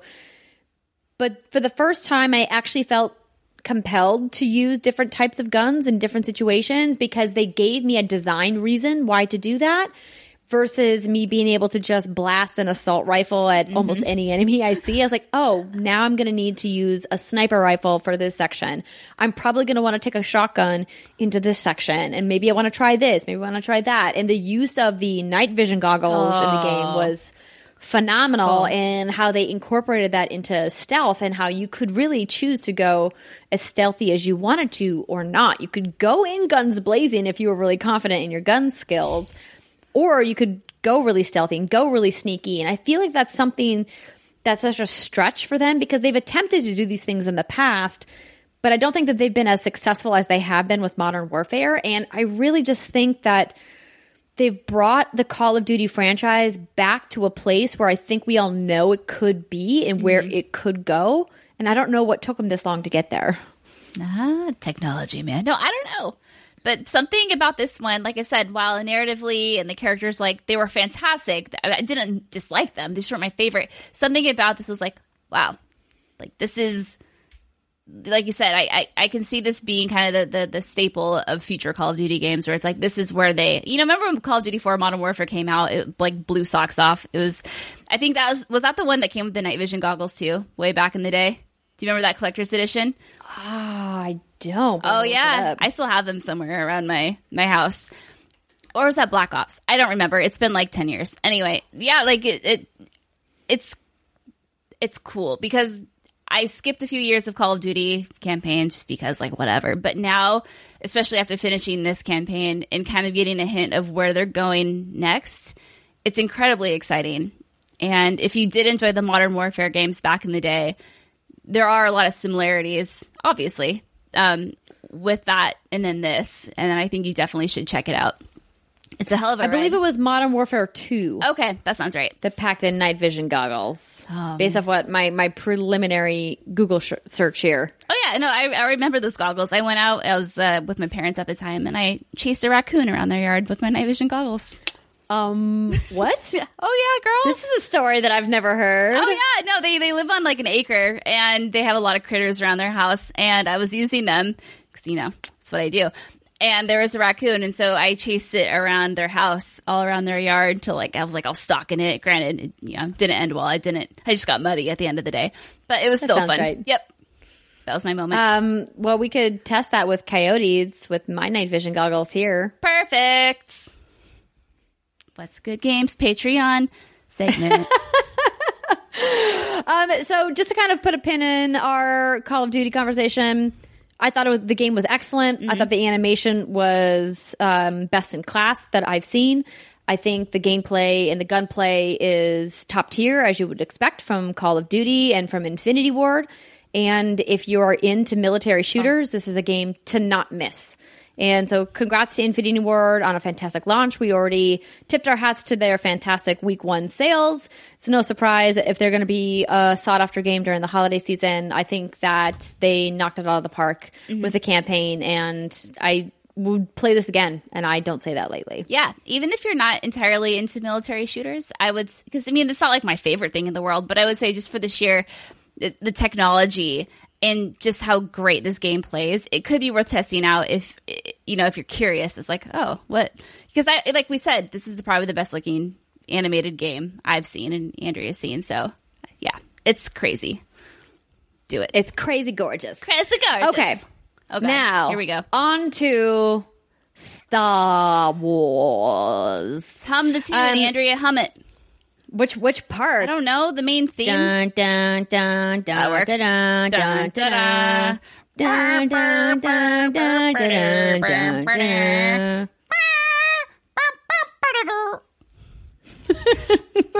You doing the main theme? I don't know what I'm doing. So Star Wars Jedi Fallen Order.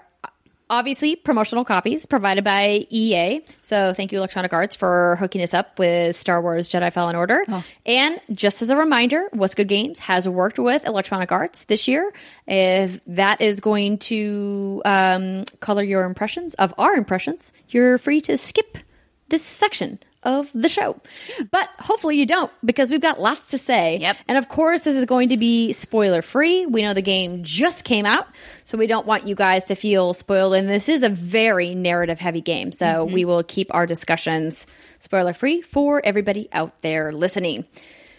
So, Star Wars Jedi Fallen Order. Brittany is almost done with the game. I think I'm on the very last mission, so... Okay. I have completed the game. I played on an Xbox One X. What are you playing on? Yep, Xbox One X. Okay. And so far, I'm absolutely enamored with everything I've played. I feel like I want to go back and do a little bit more exploring.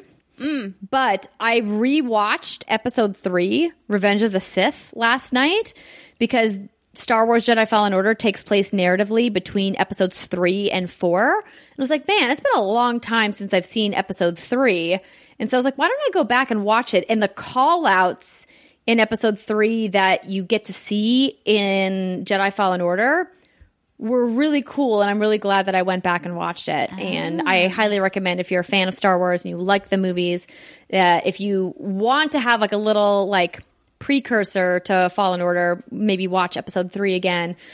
Man, Hayden Christensen still sucks. Sorry about that. But the rest of the cast is really great. That movie actually would have been really decent if they didn't have to cast Hayden Christensen as Anakin Skywalker. But okay, so I guess this is a good time to say I would never call myself a Star Wars fan. I've appreciated the movies. I've seen them all like maybe once or twice, but I couldn't really tell you anything that goes on in any of them. So I think that's a good point to make because I'm the very casual, very, very casual Star Wars fan. And then it sounds like, Andrew, you're a lot more hardcore than I am. I mean, comparatively to you, yes. Well, I wouldn't call myself a hardcore Star Wars fan because there's a lot of the lore that I don't know. Like, I haven't watched Rebels. I haven't read any of the, like, the narrative material, like books or comics or anything.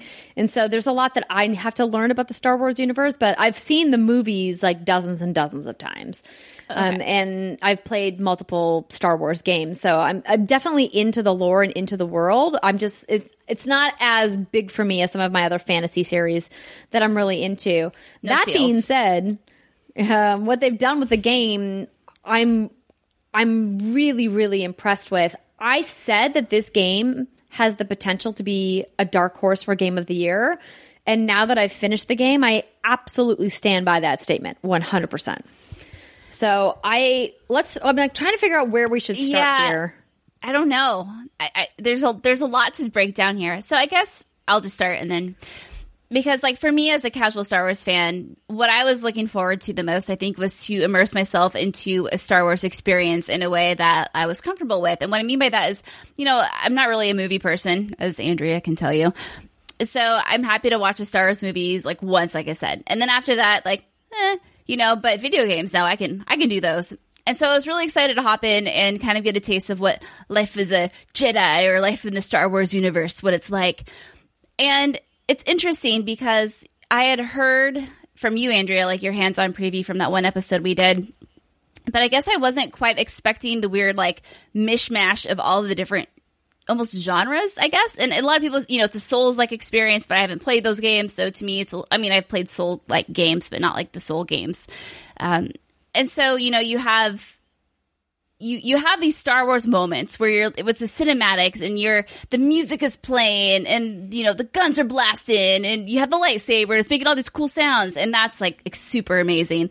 But then for me, I found like when you're not balls deep in those moments, when you're out just exploring, climbing things, and the gameplay is a lot, like we've said when we saw the first gameplay footage, like think of like Uncharted / Tomb Raider, when you're in terms of traversal and some puzzle solving here and there. It doesn't feel much like a Star Wars game, and I don't know if that's because I don't know all the Star Wars ins and outs, so I'm not picking up on little things that would like trigger my red flag. That's like, oh, that's a Star Wars thing. Oh, that's a Star Wars thing. I feel like I'm just playing a video game, a very good video game, mind you, because I haven't been able to put this down since I've been playing it. But I was wondering if you also picked up on that or if it's just like my casual Star Wars fandom. It might be your casual Star Wars fandom because I have been thoroughly loving how Star Wars-y it feels. And, as you mentioned, it does take a mashup of a bunch of different genres. We've talked Metroidvania. We've talked Souls. We've talked, action adventure. So this game is a third-person action adventure at its heart, developed by Respawn Entertainment, of course, published by Electronic Arts. And you follow Cal Kestis, a Jedi Padawan who has been thrust into this situation where the purge has happened. Order 66 has been executed by the Emperor, former Senator Palpatine in the Star Wars universe. And so now all across the galaxy, they are executing Jedi as they see them. So the idea is that all Jedi are to be wiped off the face of existence. And so you, as this young Jedi, are trying to escape, and you come across two people, Cere and Grease, who are your companions throughout the entire game and who are phenomenal characters. Grease, I'm telling you right now, Grease is going to be in the running for our What's Good Game Awards NPC of the year. 100%. We'll get into that more next month when we do those awards. But so these two characters, so Cere is a former Jedi, and you learn about her story and her past and what happened with her and why she is considering herself to be a former Jedi, not an active Jedi. But they take you onto their ship, the Mantis, and the idea is that you need to escape and that you need to go and collect this holocron, which contains a list of Force-sensitive children. Obviously, you want to protect that list from the Empire, because if the Empire gets it, they'll go out and murder all of these kids, much like Anakin murdered all of the younglings in the Jedi Temple in Episode 3.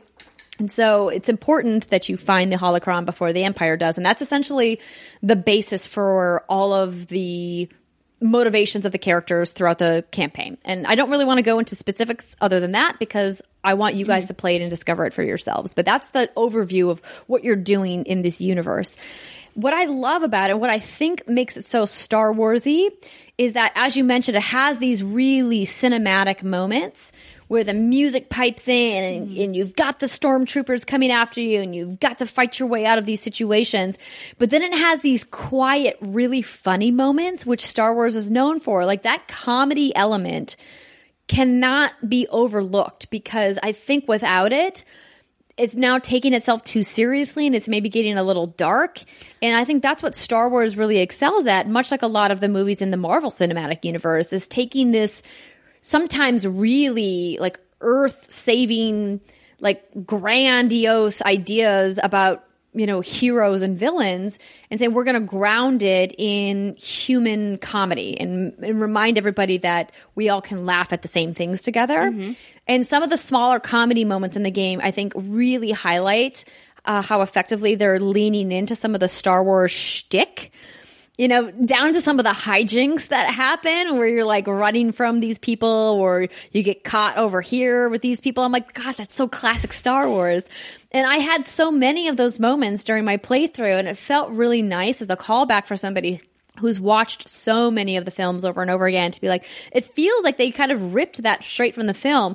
And what was wild is that after I rolled credits on the game, I went back and watched Episode 3, and there's a moment when Obi-Wan Kenobi puts his rebreather in and jumps up out of this water and starts climbing this wall in Episode 3. And I'm like, I do that in the game.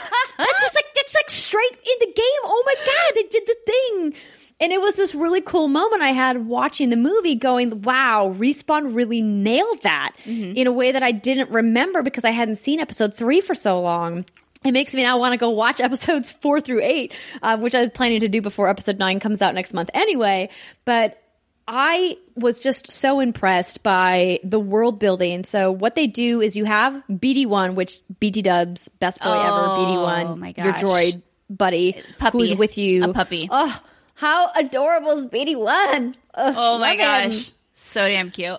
And when you get an upgrade for him, he does this like little dance where he's like all excited that you upgraded him, which is super fun. And I like that his upgrades actually feel meaningful and they feel like they have impact on the gameplay, especially when we talk about a Metroidvania sensibility. You absolutely have to go back to planets that you've left or areas that you've left once you've uncovered these upgrades, because then you can get more cosmetics, you can unlock new secrets and things within the world. And it really... it definitely rewards. I think the word I'm looking for is rewards you for the exploration. And in addition, you also get a lot of lore in the world that you learn by BD1 will jump off of your shoulder and run over to an area where there's something to scan and some information for you to learn. And you can choose to go over there with BD1, or you can choose to just keep wandering on your path, and then BD1 will come back to you. Let that baby boy scan his shit. Scan all of the things. He's so damn cute. Yeah. And I really appreciate that Respawn took the time to build in all of these things that feel so universally Star Wars and worked so closely with the Lucasfilm team to get that right. And it just feels good. And can we talk about the lightsaber combat for a second? Brittany. It's yeah. So like I said, like it's super casual Star Warsy. And just to clarify, like the cinematic moments, especially when you're on the Mantis and everyone's chatting, like holy crap, these characters are so well written and it's so funny. And like even I pick up on that little like Star Wars charm, those little moments, even like a little dab of cheesiness, which is like perfect. I think I was more talking about just when you're like on a planet, right? It's just you and you've been there for like 45 minutes and you're just kind of like wandering around. It's really fun traversal, and it's really fun to wander around and jump on things and climb stuff and find secrets. But I think at that moment, I'm like, is this Star Wars like is this the kind of gameplay you would want from a Star Wars game? Sorry, I know I'm like totally like dodging your original point you're trying to make, but like no, it's okay. I think we can come back to the combat in a second. I guess maybe what I'm confused about is what you think a Star Wars game is supposed to be, especially since there's been so many different genres that have been branded as a Star Wars title, right? Like, so what are you thinking? What were your expectations? And this is like why I'm not entirely sure. So when I this is like the thing, like when it first opens up, like when you first have that opening cutscene, you know, I'm like, oh man, like, oh, this is so great. But then it takes you to like the first planet. And then it's like, okay, go traverse, go find secrets, go find cosmetic things. When I think I personally was looking more for just not maybe more linear-esque, maybe something more around maybe what Amy Hennig was working on, like a more linear experience where it's like, okay, we're going to take you... You want like a Wolfenstein. Yeah. Something maybe more around like those lines. Like I've said, though, I've enjoyed every minute I've spent with this game. The traversal and exploring and the combat. And even when I'm not in those cinematic moments, like I can't stop playing because it's just so addictive and it's so much fun. But it's interesting because I'm finding myself just for kind of forgetting that I'm playing like a super Star Wars narrative driven game, and I'm really conflicted about it because I never have really felt like this with a game before, if that makes sense. So I wasn't sure exactly like what I was expecting. Maybe something like I said that maybe you got to go to a few towns and you just had those moments of maybe more quiet where you get to walk around and kind of immerse yourself in the different races of the aliens and whatnot, but all of the gameplay takes place, at least where, you know, I'm on the last level, in a planet where it's all about like combat and exploring. There's never like those moments besides like the few times on the Mantis where you get to just walk and look around and see people in the Star Wars universe behaving as they would. I'm with you on the solitary aspect of the exploration. There certainly isn't a lot of NPCs outside of your crewmates that you run into. There are a couple small areas where you have the opportunity to talk to a few NPCs other than your crewmates, but there isn't like a hub world, right, where you get to go and like talk to vendors and really be immersed. So I see what you're saying there, but I guess I wasn't looking for that or missing that. What I really appreciated about the exploration was that they sprinkled in just enough enemies to make it challenging, but they didn't overwhelm you with respawning enemies all the time. Obviously, if you rest, so that's part of the Souls-like system. When you get to a meditation point, which acts as a save point in the game, you can choose to go into your skill tree and apply any skill points that you've earned. You can choose to rest, which will then reset all of your stim packs, and it will set your force meter and your health meter to full, but then it will respawn all the enemies in the area, or you can just choose to save your game and leave and continue on with your health and your force as is. And so because of that, I never really felt the desire to have a lot of interaction. I get that there's a criticism to be had with any game that employs open world instances, but also has like an urgent mission that you have to fulfill. And this is something I just read about, talking about Mass Effect, because we just, celebrated N7 Day last week. And there was a lot of retrospectives on Mass Effect. And one of the things that people were talking about from an RPG perspective was how Mass Effect kind of failed at saying, oh, you have this imminent threat to all life in the universe with the Reapers, but man, I have to run an errand for someone on the Citadel. Every RPG ever, man. Right? No, and that's definitely an RPG trope for sure. And there's a little bit of that in Star Wars, but it's so minor. There aren't side quests. There aren't other... Well, I mean, I guess technically there are some side quests, but there aren't really like quest givers that give you like bullshit fetch quests in this game. Most of what you have to accomplish is tied directly to your main mission. And the things that aren't tied directly to the main mission are 100% optional, because a lot of them either just uncover lore secrets or they uncover cosmetic upgrades. And so it's really up to you as the player to decide how much you want to explore. I actually really appreciated that I went back and explored a lot of areas after having unlocked them, because not only was I able to use my abilities to get to specific areas that I couldn't get to before, but I found upgrades that ultimately helped me in the boss fights to come. And if I hadn't gone back and done that, it would have made those fights substantially more difficult.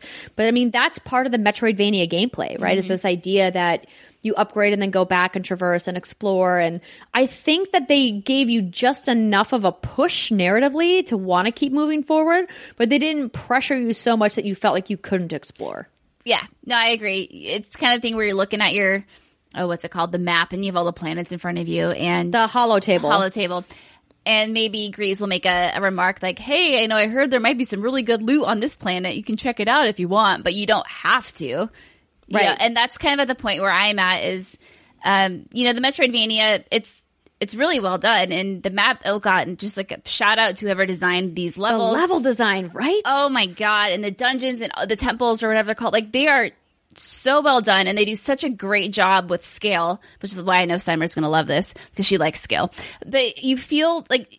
It just feels like the levels go on like past you forever in a way that, not in a bad way, but it's like you feel like you're actually in a world. You're on somewhere, because you just look around and there's just stuff everywhere. And it's like, man, I am so tiny and insignificant. But obviously like the levels are much more contained than that. But they're just so incredibly well done. But yeah, like I just... for me, like the Metroidvania stuff is awesome, and you can go back and it's not challenging to figure out like what you have to do with certain areas. Like once you get the ability, you're like, okay, I get it. But I'm just kind of mainlining it right now because like the cosmetic stuff is cool, but I don't have like a particular passion for customizing my lightsaber or like putting like a new skin on BD1. That makes me so sad, Brittany, because the customizations are so cool. They are. I mean, let me be honest. Cal's poncho customizations are whatever. Yeah. I had him in the pink poncho the whole time, let's be honest. But like, and I don't want to give it away, but the lightsaber customizations, chef's kiss. I loved the lightsaber customization. You can do some cool stuff, absolutely. I've tampered and I've seen all the options. I'm like, this is really cool, but like, it's not something that I like get off to, right? So, and that's a Star Wars thing that if you were like super nerdy Star Wars, you might appreciate more. And I think I have a deeper appreciation after having just attended the lightsaber workshop at Galaxy's Edge in Disneyland with Greg and Tim, and watching them go through the whole process and having the people on site explain like where that came from and what that means. And so I have probably a deeper appreciation than, for example, you who aren't familiar with what that means in the terms of the Star Wars universe, but I think they really nailed the lightsaber customization. There's a lot of options there, and it is cool to see it like pick it up and then it does the thing you want it to do. But like, anyway, basically all I'm saying is I'm just mainlining it at this point. Not that I think what it is, you're almost at the end of the game. You're almost there. Yeah, and I've just kind of skipped going back to other planets unless I need to, just because I think there's not a real attachment for me with... I don't want to have to read all of the lore entries, and it's just hey, like, if it's not for you, it's not for you. No, like, but I think that's with any game, right? Like if you're into the lore, cool. There's a ton there. If you're not, skip it. Yeah, like Dragon Age lore, I could tell you the whole history of that planet more than I could tell you the history of this planet I'm actually living on. It's just like obviously a personal preference. But if you're like me, and not super into Star Wars lore, or maybe you just never really learned it, like you don't have to do all of that stuff, which is what I love I really appreciate that about this game, is that I feel like you don't have to be a Star Wars fan, which I don't know if there's a lot of them out there, but to pick it up and play it and enjoy it and appreciate it. So they did an incredibly great job at that, because, I mean, I was a little worried, like, is it going to be over my head? Am I not going to know what's going on? But it's been great to follow, and it's just, I can't put it down. I'm kind of sad I'm going to finish it tonight, actually. Brittany, can we talk about the lightsaber combat? Oh, yes, finally, we can go back to it. Oh, it's great. I was concerned with Respawn's history in the first-person shooting space and how much I loved what they've done with Titanfall, and clearly the success that they've had with Apex Legends. Was like, this is more hack and slash than it is shooting. In fact, there is no shooting. So are they going to nail this? And I feel like they kind of nailed it. It feels real good. Did you get the perk ability where you get to throw your lightsaber? Of course I did. I don't want to explain any more perks as a spoiler thing, but you can check the skill tree. Like, it's on this, but yeah, it's so good. No, I was nervous about that too, because, you know, obviously in the movies, like, they make the lightsabers do really cool shit, and like that's not super easy to replicate onto, you know, joystick, like analog sticks. You can't really do it that easy, but they do such a great job at making you feel like you are in control over what you're doing.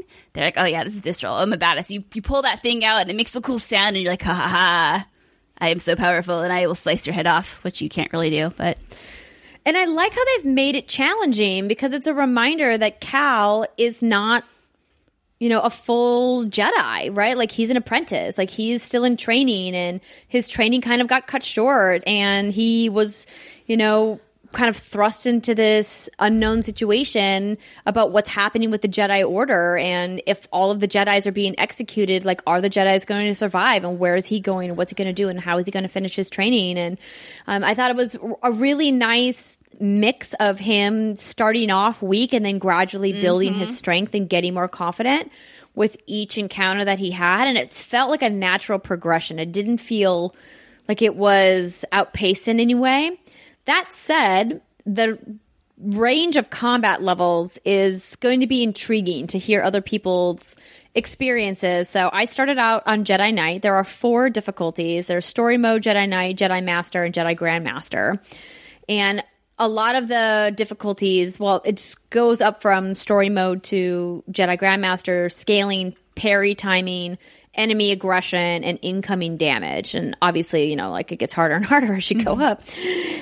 So I felt that Jedi Knight was pretty punishing in the beginning for what's dubbed like normal mode. I dropped it down to story mode because I felt like I was dying at kind of dumb things. As we mentioned, you get penalized if you fall off the world, and you will, because it's slippery. It took me a long time to get a hold of the controls, because when I first started, it felt like the camera control was not great, but then you just have to get used to it. I do wish that they had made some camera sensitivity controls in the menu. If there's one thing I could ask of Respawn to potentially add in at a later date, it would be camera sensitivity. So I was a little disappointed that that wasn't an option, but because of that, you really have to kind of get a feel for Cal's movement, which means you're going to fall and die. And if you're playing anything above story mode, falling hits your health. And you can only hit your health so many times before you die and you respawn. You respawn at your last checkpoint. Or your last little save point, Your last save point, which could be pretty far back depending on where you are in the world. Yeah. So that to me was a little bit of a bummer. And so I dropped it down to story mode. But then I felt like the combat was almost too easy in story mode. And I know what you're saying. I know what you're thinking. We're all about baby-ass baby mode here. And I'm not complaining that baby-ass baby mode was easy. I was just hoping that there was kind of a Goldilocks moment in between where we were with story mode and where we were with Jedi Knight. And I didn't get to my personal desire because I still felt like Jedi Knight felt too punishing for normal. But if that's what the Souls games are, this is why we don't play them. Right. No, it's all about parrying and getting that timing down, which is why obviously we've talked about this. The easier you go, the more of a grace window you have to parry, to reflect those blaster beams back and whatnot. But no, I'm with you. I started also out on the normal mode. And once I started falling because of the platforming and losing health, and then I lost all of my health and I spawned back like maybe 15, 20 minutes. I was like, nope, like, nope. And then I took it down to baby ass baby mode. But then it's hard because it does feel almost too easy. So I'm with you. But the combat is really fun. So you kind of want that little challenge there. Yes. Because it feels so good. But then you know, I don't want to, you know, get frustrated. So like I also didn't get that perfect Goldilocks moment, but it all worked out. It's great. It's so fun to upgrade your perk system and get those really cool skills that like we won't obviously talk about besides the one I already kind of talked about. But the special like lightsaber attacks that you can unlock make combat so much fun. Mm-hmm. Yeah, like I said, like it's fun. It's just a really fun game to play all around. I've had a few technical issues. You know, the game's crashed on me once right after I saved, thank goodness, which was awesome. But like, and while like the cinematic cutscenes look so freaking good, once you're actually playing, like Cal's hair kind of looks like plastic a little bit. And like, oh, that's interesting. There are some wonky, uncanny valley moments with the humans in the game, particularly when you are talking to them when it's not in a cutscene. Mm-hmm. Like if you're talking to them on the ship or outside the ship or something like that, there's kind of like a little bit of stiffness, which, you know, is a little bit of a bummer considering that this is a Star Wars game. You kind of had hoped that they would be able to gloss that a little bit more. Mm-hmm. But the non-humanoid characters, I think, look phenomenal. Yeah, can't really mess those up. They don't got lip. Oh my god, the stormtroopers! I just got to say, their banter when you're like coming up on them, the stuff. Oh my god, it's so good. The stormtrooper dialogue. I feel almost bad for them. Is that a normal thing? Do you feel bad for stormtroopers? Because while I'm sure they're jerks and done mean things, they're just like idiots in a suit. Like that's what I've learned. They're all stupid. And like you, let's say you're going against 4 of them at a time. You get 3 out of the 4. The last one there is like, I'm the only one left. He said like, oh no, or like I knew it would end this way. Like they say really funny stuff, and they're just like I said, probably being paid minimum wage. They don't know what they're doing there, and I feel bad for killing them. But I mean, you do what you got to do. Gotta get that XP. The banter between the stormtroopers is like probably one of my favorite parts of this game. When you like are coming up on them on a new level and they don't know you're there yet, just like standing there and like listening to them go back and forth is hilarious. So hats off to the narrative team at Respawn for a job well done with your NPCs, because it's so much fun to just listen to them and be in and around the world and to explore. And like we said, the level design is fantastic. The combat is super fun. And I think that they nailed the arc of this story too. And it feels like it fits very succinctly in the Star Wars universe, much like a Rogue One, where it's definitely its own standalone story, and it has pieces of the 9 episodes, that's referenced in it, but it doesn't feel like it's contingent on those. And I love that. I love that, there's callbacks and you see characters, like Saw Gerrera, right? Like some of the Wookiees and things like that. But I'm so glad that they nailed it. I'm so glad that this game was good. I know. And I really, really loved this game, you guys. I had so much fun playing it. It's just puzzling that the embargo is so late. I feel like, typically in the video game realm, if an embargo is at launch, sometimes it's because like, oh shit, we don't want to talk about how bad this game is before it launches. Everyone's going to, whatever. They had nothing to fear, I feel like, with this game. I feel like... Spoilers, that's it. Yeah. Yeah, like, that's it, man. There's just nothing really to fear. It's great. Like I said, even as a casual Star Wars fan, like I'm having a great time. I know that there's going to be people out there that hate this game just because it's an EA published game. And that to me is a travesty, because the work that Respawn Entertainment did on this game should be commended. And I think that they did a phenomenal job with this game. And I really hope that we see it in the nominees for Game of the Year this year, because I really, really enjoyed this game. So we hope that you guys go out and play it if you're interested in Star Wars. Of course, there are plenty of ways to watch other people play it on Twitch and YouTube if you're like, I don't want to spend the money on it. But if you enjoy anything about the Star Wars universe and you like action-adventure games that have challenging puzzles, witty banter, fun comrades, exploration, and cool lightsabers, kind of a no-brainer. Yeah. No, I agree. I wasn't sure how this game would vibe with me, but Yeah, and this is canon, right? This is a canon. Yeah, it's officially part of the Star Wars canon now. Look at me. I know the Star Wars now. I know part of me was secretly hoping that we'd see, some of the characters that we met in this game at some point in the Star Wars series, but where we're at now, like probably timeline-wise, I don't know if that's even possible. Unless they make like a movie in between the other movies. Which they might do eventually. I would hope so, because these cast of characters is really good. They're all like, and Grease is just like, oh my god, so damn funny. I don't know who voice acts him, but so good. Oh, I have that name. He's played by, let's see here. I literally just typed his name into the search bar.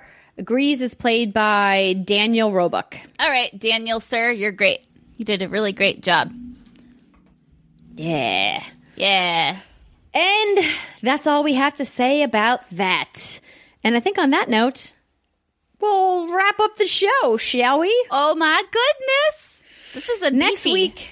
I know, show. Right? Huh. Over 2 hours for the show this week. And we were like, Steimer's gone. We've got XO. It'll be a short one. And originally I thought we were going to talk about Stadia for the third segment, but now that I can't talk about it until next week, we're going to move our Stadia impressions and some follow-up with my interview with Jack until next week's episode when Steimer is back. I'm so excited. I've missed her. I know. That was a weird voice. That was weird. I've forgotten what she smells like. Oh, she smells so good. She smells like Fleur. I know. See, that's her scent. Yep. Ladies and gentlemen, thank you so much for listening and hanging out with us here at What's Good Games. Again, if you want to watch our XO live reactions, youtube.com. Actually, no, not that one. Twitch.tv/What's Good Games is where you want to watch it because we got a content ID on YouTube. If you guys want to participate in our fantastic Patreon exclusive streams, patreon.com/What's Good Games is the place to do it. If you want to get your hands on one of our brand new holiday items in our merch store, what'sgoodgames.com/store is the place to do that. We love you guys. Thank you so much. Have a fantastic weekend. Play some video games, and we'll see you next week.